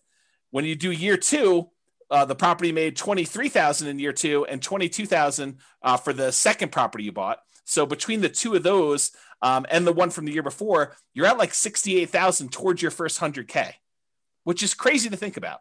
That's just you doing 2 Nomad rentals, 3 properties total, 1 you're living in and 2 rentals. And then if you end up getting to year 3, you have 25 from the first one in that year, 23 from the second one in that year, 23 from the third one in that year. And so you had a total of whatever this is, $70,000 plus what you had before. So you're at $141,000 by the end of year 4, 3 years with you as rentals. So you're way over that. Now you did have to contribute, down payments in order to get here. First one could have been 0, but probably 3% down, 5% down for doing some of those. But that's what's powerful about Nomad is it allows you to get these amazing kind of returns on the numbers. And I probably should do a whole class just on this concept of kind of getting to your first 100K, why Nomad is so fast for doing it. But one of the reasons why it's so fast is you're seeing 23% return, 25% return, 30% return on the amount that you invested, on your equity, actually, in this case, because it's a return on equity quadrant when you're doing that. And so I probably need to dive deep and do an entire class on that. But this is the short version as to what I didn't know, whenever it was 20 years ago when I first started. Oh, and here's the overall return on equity on all the properties. So your overall appreciation rate is 12.69. Your overall cash flow is slightly positive. Your overall tax benefits 1.85, and your overall debt paid out 8.83 for a total overall return of just over 20-something% on a return on equity plus R12 quadrant when you're doing that. So that's what's powerful about Nomad is you're getting these super high returns on your money for owning the properties, and that's going to help you get you there a lot faster. Okay. I think I'm making up some time. I'm halfway through, 36 slides. Focus. When I was running my marathon, Brian was texting me videos of The Rock in the gym saying focus. That's what he was doing when I was doing that on my phone. Focus. My phone is actually named Focus. Really? Should be named like lack of focus, like distraction. No, that's not your phone. So focus is going to be relatively short, but I think in some ways, this is one of the bigger ones, right? I think this is the one that cost me a lot of time, cost me a lot of energy, and probably didn't help as much. It's this idea of shiny object syndrome where, you hear about a new course on, I don't know, reverse wholesaling or option auction strategy or flipping houses remotely or virtual wholesaling or whatever it is that's the new attractive thing of the day, or day trading or buying domain names or whatever it is. And you end up thinking that may be better than the strategy I'm doing. It would be a disservice for me to actually continue doing what I'm doing when this other thing could be 2 times better or even 10% better. It's just this kind of like, you think that you're missing out on something. And I think I had a lot of that missing out sort of psychology going on, especially when I was younger, and I was looking for the optimal vehicle in order to get me where I was going to go. And I don't know if anyone else has had that sort of, thing where you feel like I got to pursue everything because I don't know what I'm missing. And I could be finding something that's so much better than what, this person's selling me as kind of like their course or their strategy. And so I had a lot of that going on. So I was always looking for something better. Yeah. Like a fear of missing out. I think that's a good way of putting it too. What I came to realize later on is an expert with well-used old tools is better than a novice with the latest, most high-tech, best tools available.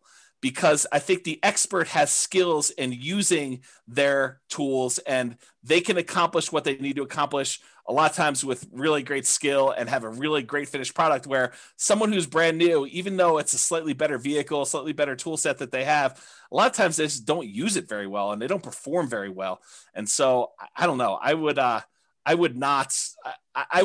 think really hard about jumping ship all the time and trying something new.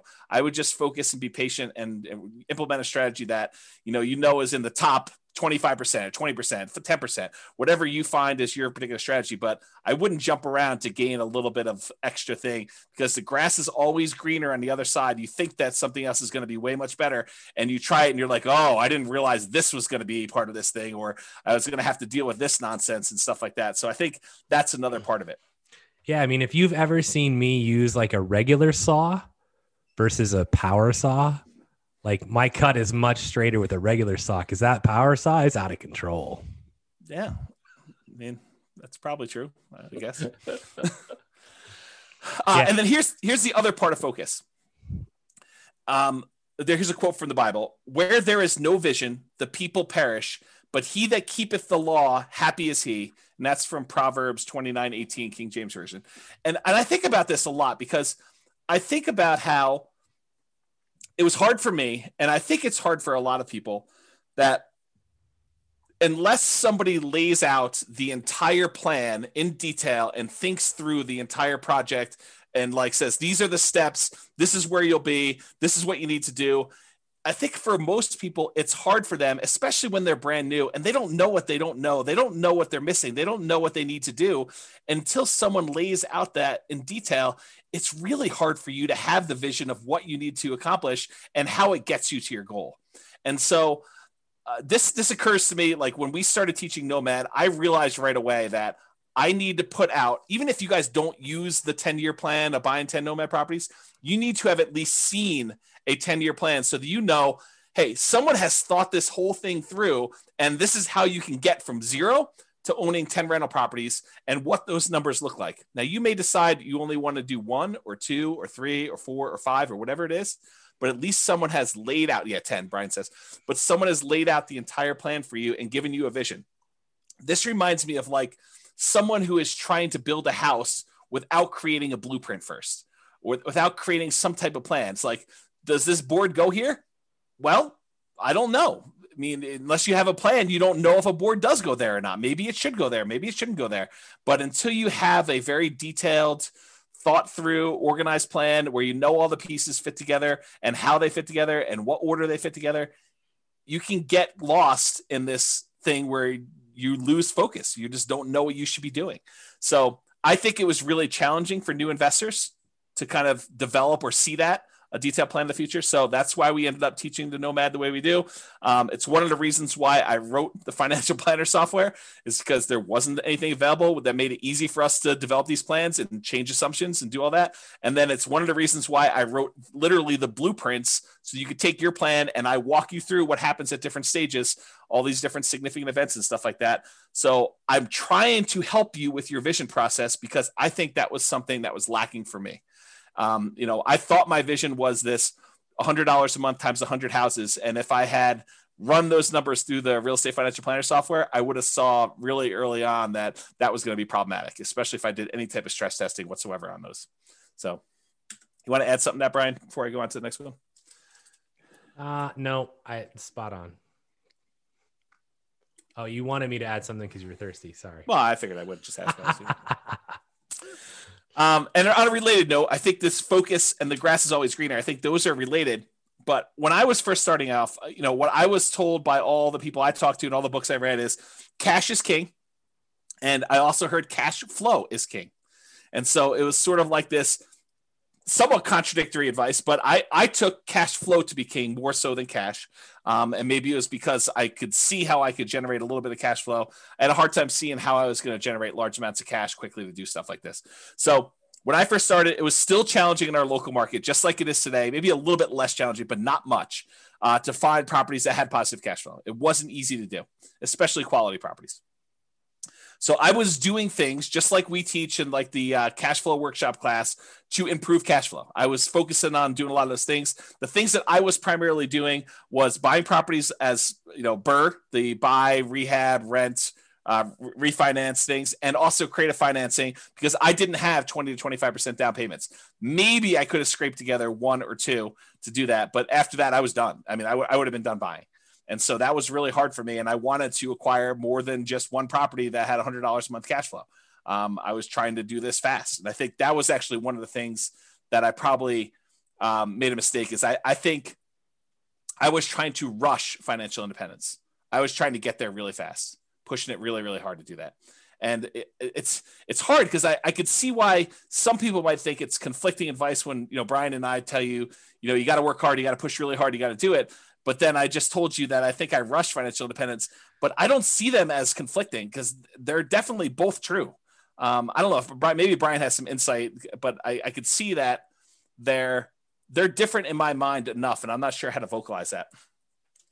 Yeah, I think I think the second part of that is, being smart and not over pressing to like ruin your chances. I think the first part is you have to put in the hard work, right? It's hard work versus don't press so hard and don't take risks that are unnecessary to get you there a little sooner. Realize that from all the other things we've talked about tonight, like it's not a like get rich or get wealthy fast thing, right? Yeah. Once you understand that I'm going to get wealthy over time, I'm going to use real estate as the means to the end for that, and why you're doing what you're doing, then I think I've got to go do a lot of hard work now. Right. And, as an example to this, right, someone asks, with the huge seller's market, houses going thousands above asking price, what is the best way to find a property at a fair price for Nomad? Right. And James may have a completely different answer, but my answer is hard work. Frickin' every property that comes on the market, analyze it. If it looks decent, go see it. Like, that's literally how you do it. It's just effort. It's like you continue to go until you find what you want and you never give up. Like, that's all that is literally the entire secret to my existence. Like, that is like the secret to all of my success, is that when people tell me it's not going to work, you're not going to make it, I'm like, whatever, see you when I get there. And then I just put the pedal down. Yeah, I'll answer that question slightly differently. And I think in our market right now, in order to do that, I would say you're not trying to buy 12 properties right now. Although the crazy thing is we could see appreciation and rents increasing for the next decade or more. And I would have made a mistake doing this. But I think if you're just trying to acquire one property, you're buying something that has good long-term economics. I think that's what you're trying to focus on, is buying something of quality that you would want to have in your portfolio 30 years from now. And it's possible that that property will have a dip in the short term, but I think over a very long period of time, if you pick a property of quality that is likely to have really good long-term economics, even if you're paying a small premium today, it's going to be cheap in the long run. And I think that's part of how I look at it now. Yeah. Yeah. So Dan says working hard does not equal rushing. Yeah. And Hunter says that's actually a super interesting point. Thanks for pointing that out. In many ways, that's how I've interpreted hard work. Right. And it's not about how fast you can get there. Right. Like, if you were hiring an employee, would you rather have the person that rushed to get their job done, or would you rather have the person that did their job really well, but they both worked equally hard, but one rushed? Which one do you think has more mistakes, and which one do you think is the long-term employee? That's the person you want to be. Yeah. Yeah. That's definitely some good points about that. I mean, there's a lot of nuance and subtlety to some of this stuff. And I think that, especially since I've identified some, if I can get beyond the emotional attachment I have to some of these points and the kind of like carnage associated with it for me, I think there's some real good lessons for us to continue to repeat in the future for NCRAG. But I think, I just need to work on, I think, getting beyond that. Yeah. Unless there's something else, I'm going to continue on with this slide and then move and stuff. So when I was doing a lot of the BRRRR and creative strategy stuff, we could have found some deals that had good cash flow, that had decent cash flow. The challenge I had was those were really rare. They were like super infrequent of finding ones that were decent cash flow on that. So the challenge I was suffering with was I knew I needed a certain number of properties, 100 properties for me if I was just going to do $100 a month, and I was, and I was going to try to do 10K a month in passive income, or 200 if it was me and my partner, or I need to do $200 per month and have 100 of these. So for me, I had to get to this big number, and I was thinking to myself, if our pace is 1/10 of what it was, because I'm really selective in the properties that I'm buying with these things, it's going to take me forever to get to 100 properties or 200 properties. And that was one of the things I struggled with early on, is this idea of acquisition pace and deal quality. And I think I landed on the side of pace, at least for a period of time. And I think that hurt me. And I think if I had to do it over again, I'm not sure I would do it exactly the same way. I think I would have done more, having done it again a second time. I have done it with quality. I've done it with more quality type stuff than I have than pace and just adding stuff to my portfolio because I could. So that's something to kind of remember. And this is a slide. I won't go into a ton of detail. This was in the cash flow versus appreciation class. And it talks about how markets historically, some of them have had really good appreciation. Some of them have had really good rent appreciation. There are some that have had negative appreciation, but really good rent. And so it's like, this is a breakdown of how many existed for each breakdown of market.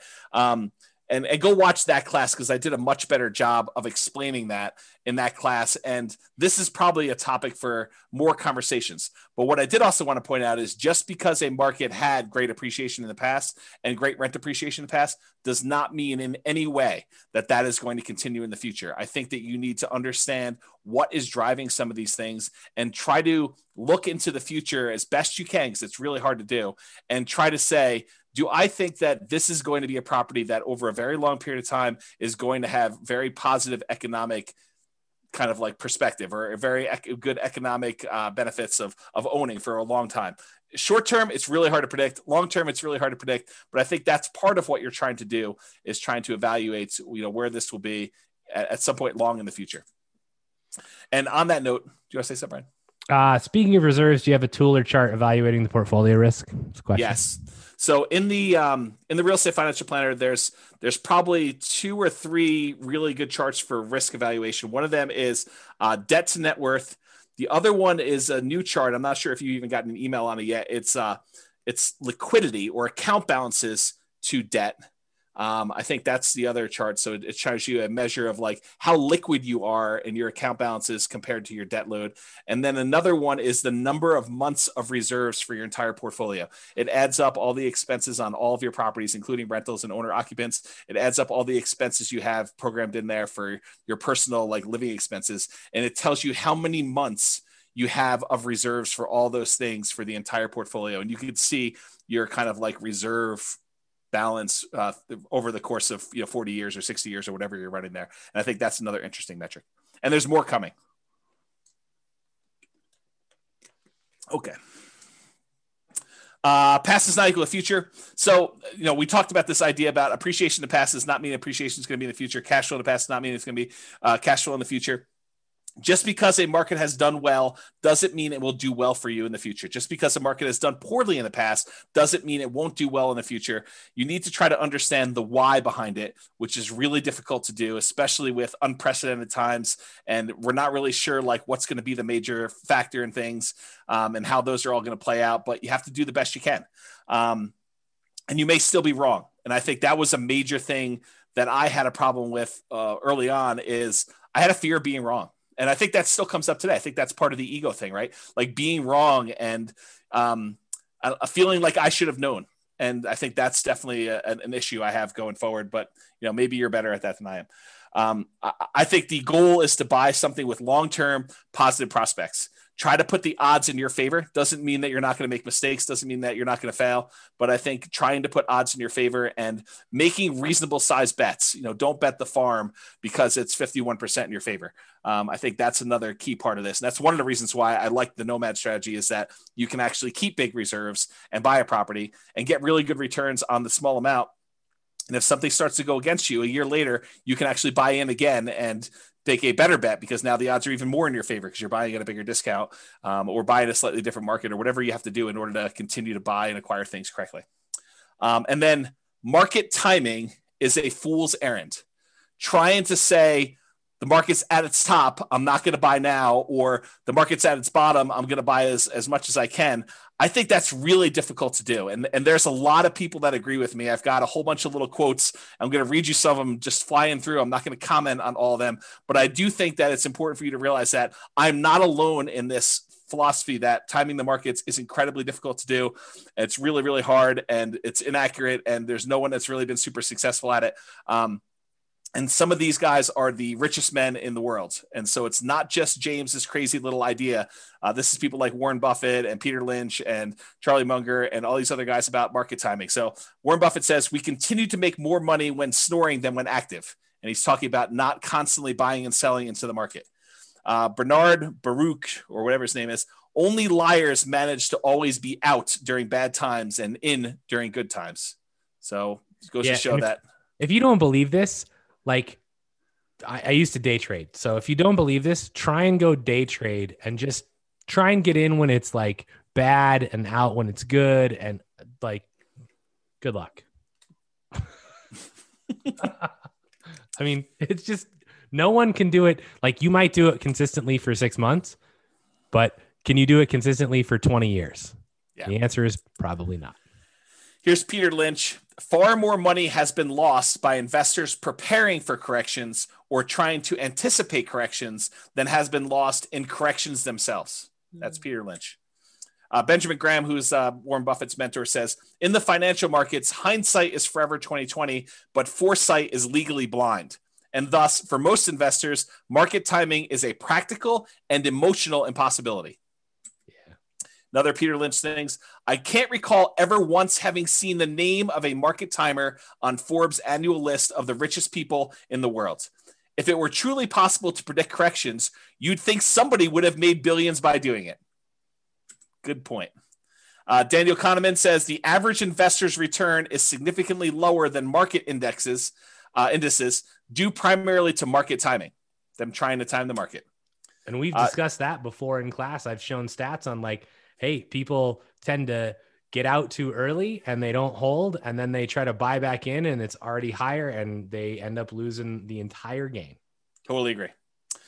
John Bogle, the inventor of index funds, basically says the idea that a bell rings to signal when investors should get into or out of the stock market is simply not credible. After nearly 50 years in this business, I do not know of anybody who has done it successfully and consistently.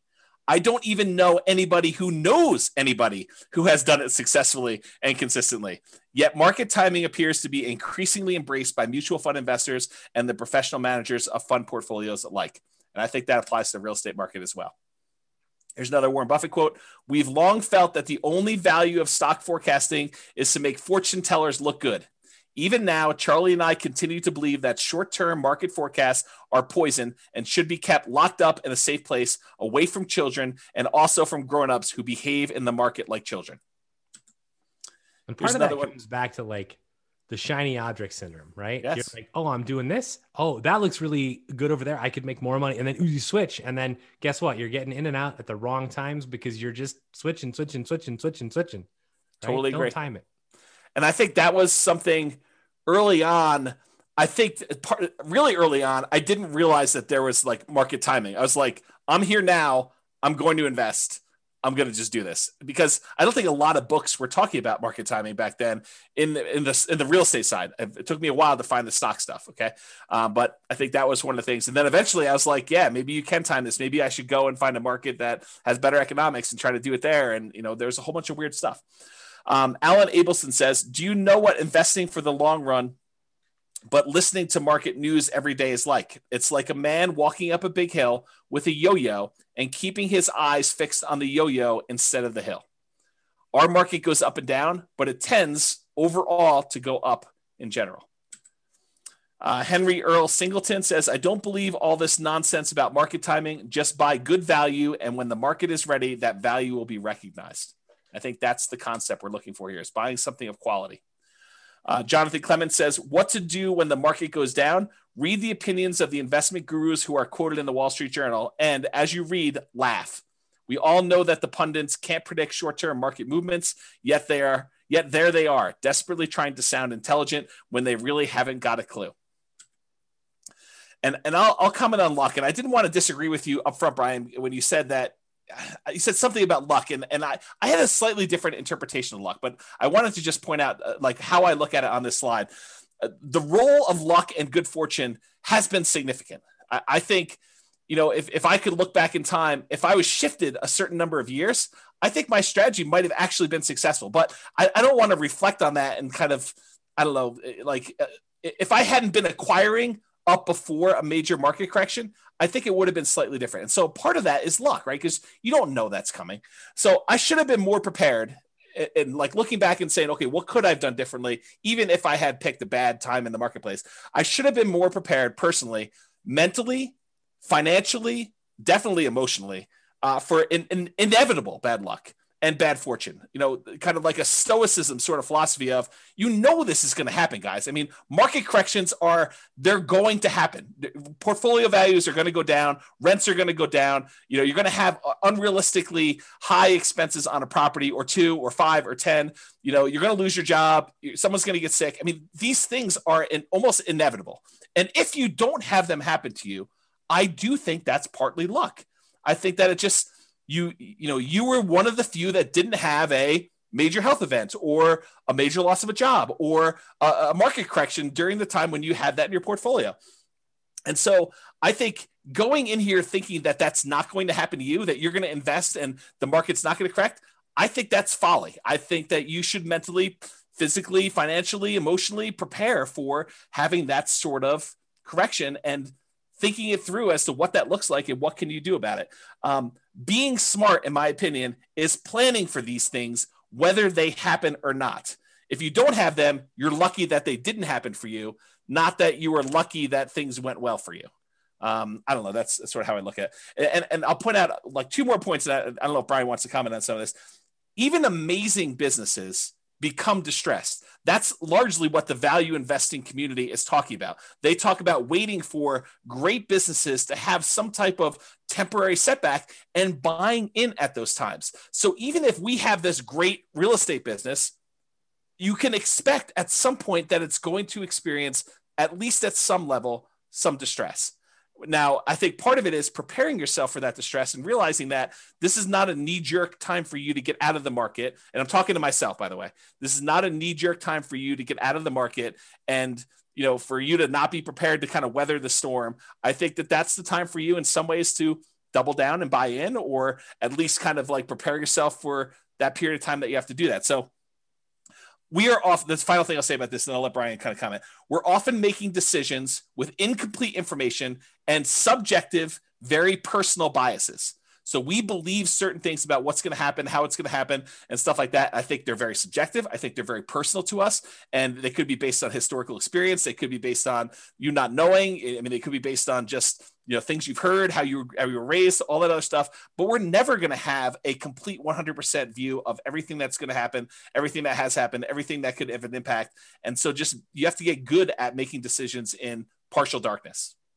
I don't know, Brian, do you want to comment on some of that? Yeah, I don't know what your disagreement with my definition of luck was. I think you just said something like, you know, you weren't lucky or something like that. And I think that everybody has some aspect of luck, right?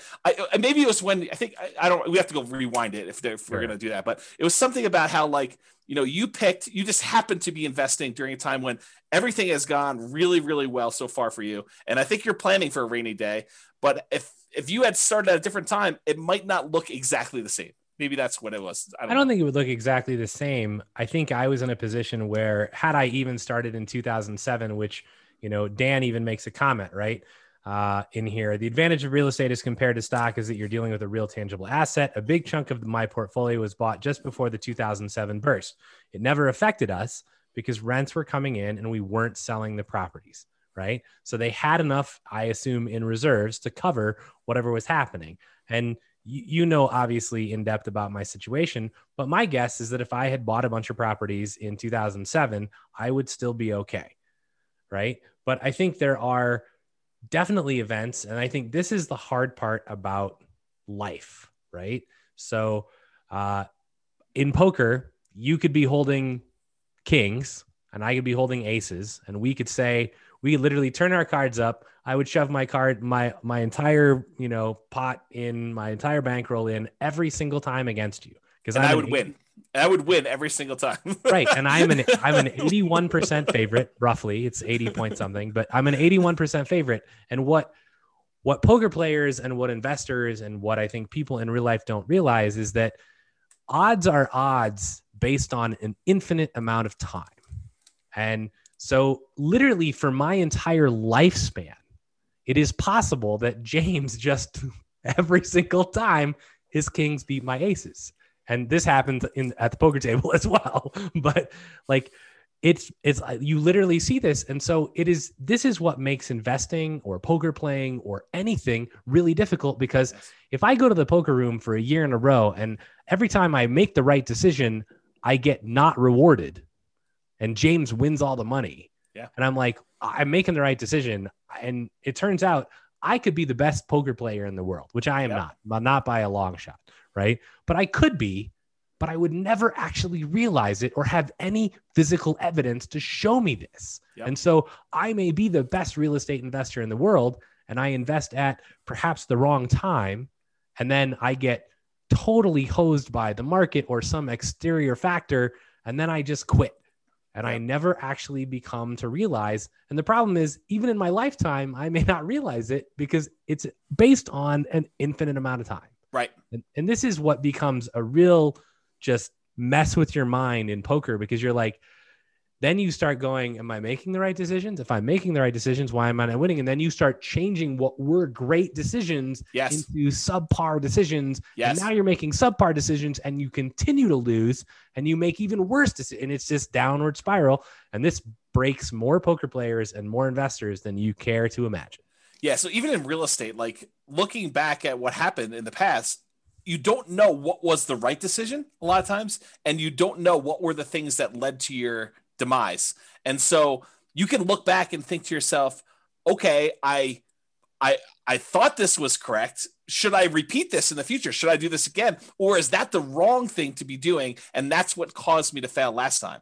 And it's really hard because you could have done the right thing and that still could have been the cause of your demise.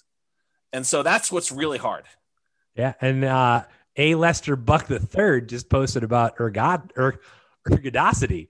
Yeah. Which I know is, near and dear. And I still have that in my inbox to watch that video from like a year ago. I'll get to it. But the actual path can wipe you out, even if you're making the good bet. That's right. This is where, if you read any of, Malcolm Gladwell's books, it's like, who are the great hockey players? It's the people that got lucky and were born in a certain freaking month. Right. I mean, part of that is luck. Why is Bill Gates where he is? It's because he was born at a certain period of time, had a certain opportunity, was at a certain location that had a computer in their school, and that was everything. Right? I mean, there's other things that go into it, but without that, it probably doesn't happen, even if you had everything else. Right. And I mean, and so to back that up, there's also a literal shit ton of hard work, right? Yes. It's not just he happened to be in the right place at the right time, because there were lots of people that were in that exact same age, exact same location, and didn't do what he did. That's true. What made him different? He worked really freaking hard, and I can attest to this from having seen him work. Yeah. So, nomads have the good fortune of being in America with our mortgage rules. Jason says, "Suck out for the win." Yes, James definitely has a good luck in the poker realm. So. Would you recommend for someone just getting started, is it worth putting the first couple of properties in an LLC or just use an umbrella policy? So all the LLC and asset protection classes are posted. So go watch those. That is a 15-hour answer. Yeah, there's literally 7 hours of stuff on there. Just two classes from Brian and one class from me. Yeah. And the short answer is maybe. So deeper understanding of income and expenses, really understand the economics of income and expenses on your property. I think that was something I was missing. I had much more of a macro view than a micro view of a lot of that. What actually impacts and affects your income? What impacts and affects your expenses on a property? Can you do things to help rent go up? Can you keep expenses down? And this is largely that whole capital expenses class Brian taught. Take that and expand it out to other areas besides capital expenses. And you sort of understand where I'm coming from with this. Is Brian does a ridiculously amazing job spending 2 hours going in and showing you why capital expenses can kill you if you're buying the wrong types of properties and how all that plays out. But realize that's just one field on the spreadsheet. And you really need to have that level of thinking for all the other areas of the spreadsheet as well. And thinking about things that you have control over, things you don't, and what can you do about it and how that all works out. The capital expenses happens to be one of the big downsides of that initial, buy, rehab, rent, refi type of strategy, and buying creatively, because you have very little control over what properties you get. And sometimes you're taking on, risks that they're hidden beyond the spreadsheet. They're not just clear as day on the surface of the spreadsheet. So just realize that was one of the challenges I had personally. And then I think finally, sharpen the saw. I think this is the last one. Constant improvements. So you're never done learning. I think that was another lesson. And I feel really fortunate in that I think I had part of this early on because I've always been a big reader. I've always read a ton of books, but it's more than just reading. It's constantly studying and reading and implementing and tweaking and trying to apply what you're doing and going out into other areas. Like if I had not expanded out into some of the stock market stuff, I wouldn't have been able to pull some of those back and kind of apply them to how I think about real estate. And I do think that a lot of those ideas have helped me become a better real estate investor. And if I hadn't done that, I don't think I would have missed out on some pretty good improvements and strategies. So you should also take time to think and reflect and plan. I think that's one thing that I probably didn't do as much of. I would read a lot, but I wouldn't take time to actually process and implement. And I think Brian has been critical of that before. And I think it's fair. It's a fair criticism that, I'll read 50 plus books a year, but he's like, well, did you implement the last book you read? Did you take time to think about that and do it? And sometimes it's no, but sometimes it is yes. I mean, sometimes I do that. And if I take a break after a while, I try to go and, I don't know, put it all together and make it all work. But sometimes it's hard to synthesize after you've been away from a book for 4 months that you only read once. So it's a fair criticism and one that I think I should do better on even in the future, but I definitely didn't do nearly as much of that in the past. And then related to this is test your assumptions. You have an assumption about how things work or why things the way that they are. And I think you need to ask yourself, is that really true? Is that a true assumption? Or is it just been that way for 80% of the time and I haven't seen the other 20% yet? And what if the opposite were true? Or what if that was not true? And think about what that might look like and say, that's really problematic for me. That would be devastating for my portfolio or devastating for my plan, and make appropriate plans for that, to think things through like that. So I can still make mistakes. I do all the time. I'm still working on that. I hope you guys are as well. And Charlie Munger says, in my whole life, I have known no wise people over a broad subject matter area who didn't read all the time. None. Zero. You'd be amazed at how much Warren reads and at how much I read. My children laugh at me. They think I'm a book with a couple of legs sticking out. So that's a quote from Charlie Munger. The compulsion to push and achieve. I think this was a mistake of mine too. I was ultra competitive and driven and going for speed. I think that I was really pushing hard early on. Not sure I completely understood or understand even now work-life balance. And so that's just something to be aware of and something I could do better at. Definitely, I was way worse when I was younger. Now I think I've made some progress, but not nearly. I still don't think it's nearly good enough. In fact, it wasn't until like about this time last year when I actually started taking off a single day a week, one day, and now it's Sundays. So, and I think that's what people maybe don't understand, right? Is that it's whether it's real estate or Amazon or whatever it is that we're into, like, it's not, oh yeah, I went to work from, 9 a.m. and I quit at 4. And like I don't need to do that. Right.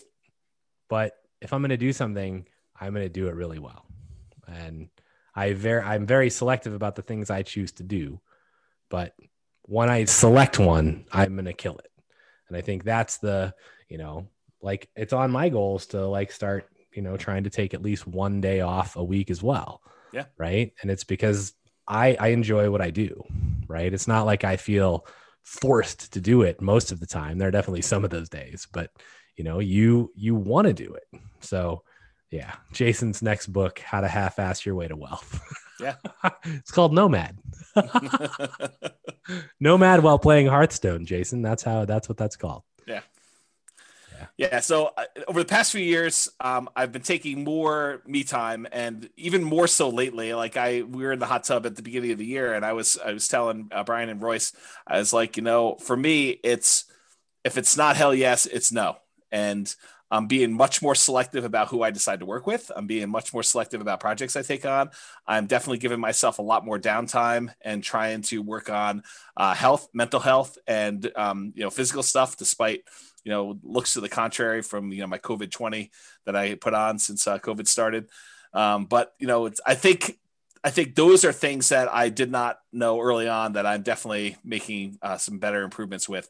And once you get your first 100K, I think it's easier to try to find balance once you've made some significant progress towards your goals, because then that's sort of takes some of the pressure off of you to do all of it yourself. Is that you've got some asset base that's growing, and now you can afford, for lack of a better term, but I think it's a pretty good term, for you to kind of let that do some of the lifting for you to get you where you need to be. So it's hard to justify doing that when you're not at 100K, and probably even more than that, honestly. If it was me, you may have different goals on that, but I think you get to a point where that starts being enough, and now you're sort of okay, I can definitely not coast, but do less than going crazy 7 days a week, 24 hours a day, doing that. And I'm trying more not be stupid now than to be smart. And I know that sounds like a weird thing, but I'm just trying to avoid making major mistakes. And if I had to do it over again, I bet you I would take that approach a little bit more rather than trying to be the smartest guy in the room or, or associate with the smartest people in the room and try to make really smart decisions. I might try to just not make mistakes and avoid losing and sort of put myself in a position to let myself win rather than forcing a win. I don't know if that's a good way to think about it. So that's kind of where I am with that. Yeah, I mean, that analogy plays really well to EV and to poker. Like if you sit down at a poker table and you're trying to like beat someone else, you're doomed to lose your money. Yeah. And I think early on, I was more of a I'll beat you sort of personality. Like I cannot overstate how competitive I was as a younger guy. Like, imagine someone just ridiculously competitive. And I'll just doesn't take a lot of doesn't take a lot of thinking for me. Yeah, for you, I agree with it, and I think I see a lot of myself in the competitiveness with you. But like, this is how competitive I was. My brother skipped a grade in like first grade, and because my brother was having some challenges, just socially more fitting in than anything else in elementary school. By the time I was ready to go into first grade, they wanted to skip me a grade in elementary school too. My parents said no. So my brother held this over me for 10 years. Every time we'd get report cards and we'd compare them and say, I got, 6 A's and, an A minus and you got, whatever it was. He'd be like, yeah, but I skipped a grade. So this is like every day, homework, all sorts of stuff. So I actually pushed really hard to skip grades in high school. That's how competitive I was. I pushed to try to skip grades in high school so that I could actually catch up with my brother. That's like how ridiculously competitive I was. So kind of give you an idea of what that looked like. And not that I'm encouraging that because I've totally gone the other direction where I'm just trying to so Brian, you own chess. I'm not even going to play you because I don't even want to start the competition with playing chess. So I concede. It's all you. You own the chess space. So that's sort of what it is. So, yeah. All right. So the last slide is final thought. And this literally is the last slide. Everyone wants to know if you skipped a grade. I did. Multiple. Yes. I started college at 15. So that's how I did it. But yes, like really crazy, ultra competitive to do that. All right. So final thoughts. One thing that came up while I was preparing for class, what things did I happen to get right in the beginning that I still feel are true today? That's sort of like the opposite of what do I wish I knew when I started? It was sort of like, well, what things still are true today that were true back then? That could probably be a whole different class. I didn't write that down, but I thought that was an interesting kind of like side note that occurred to me while I was doing this. All right. Only 11 minutes over. So far. Any final questions? So I got lots of comments. Oh, okay.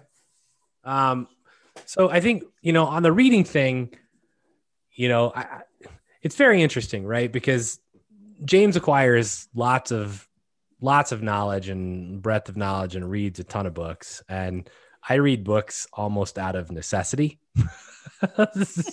So tried to make him spit his juice out. But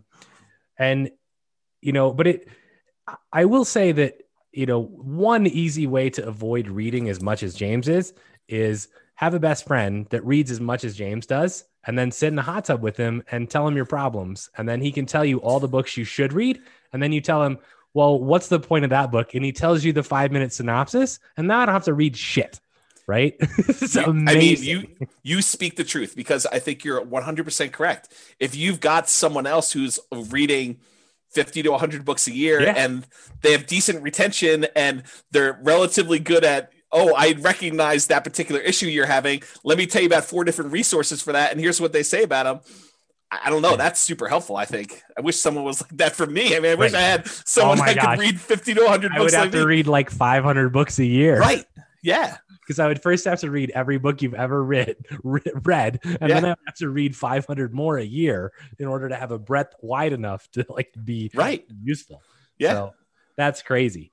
But yeah, I mean, and I think really, I mean, I say that somewhat in jest, but I mean, James is an amazing resource, like not just for real estate stuff, but I mean, he's just an amazing best friend and amazing resource in general. But I think my overall point in that is you need to surround yourself with people like that. Like, this is part of not failing as hard when you fail, is if you have people around you who are like, okay, you know, I understand what you're going through. Let's talk about it. And you can at least, if nothing more than get it off your chest, which James hates to do. Right. But having the people around you that are going to support you through that process. I mean, huge setback in my life. I went through a divorce and James was there every day. So, and it makes a difference. So find the people that care about you. Somebody in their comment says, this is from like a long time ago in the presentation, but I highlighted it because I wanted to come back, right?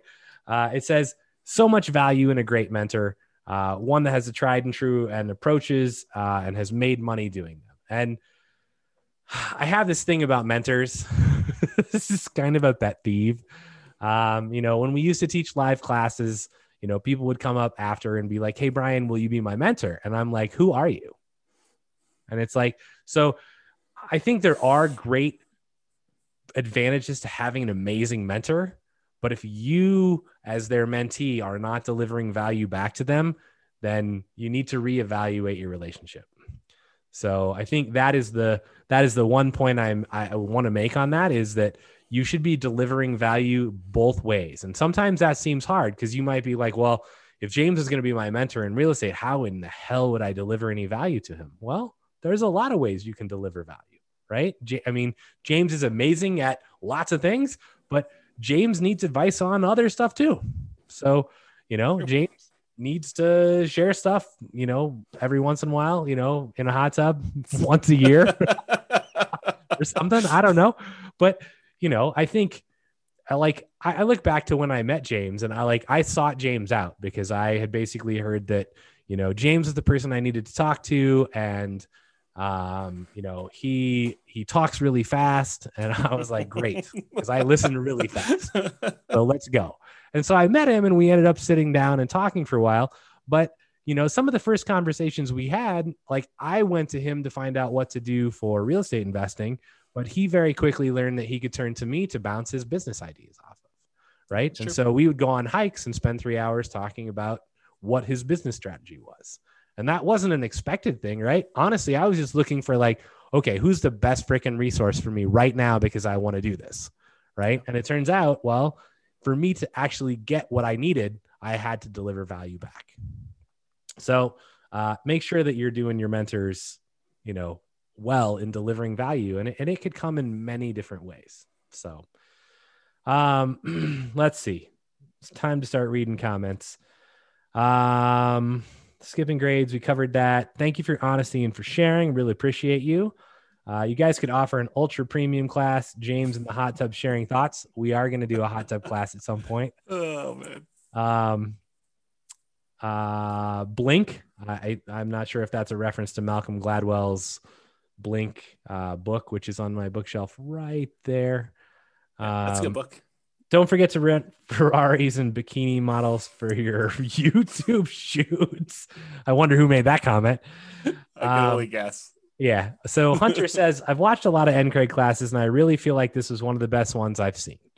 Investing in real estate or anything has been deeply psychological and almost spiritual even. So it's cool to hear you both touch on something different than the spreadsheets, numbers, and ROIs. The emotional game is super important, which I couldn't agree more. Thank you both a ton for sharing some of your backstories. Good stuff, fellas. Don't look back. Boston.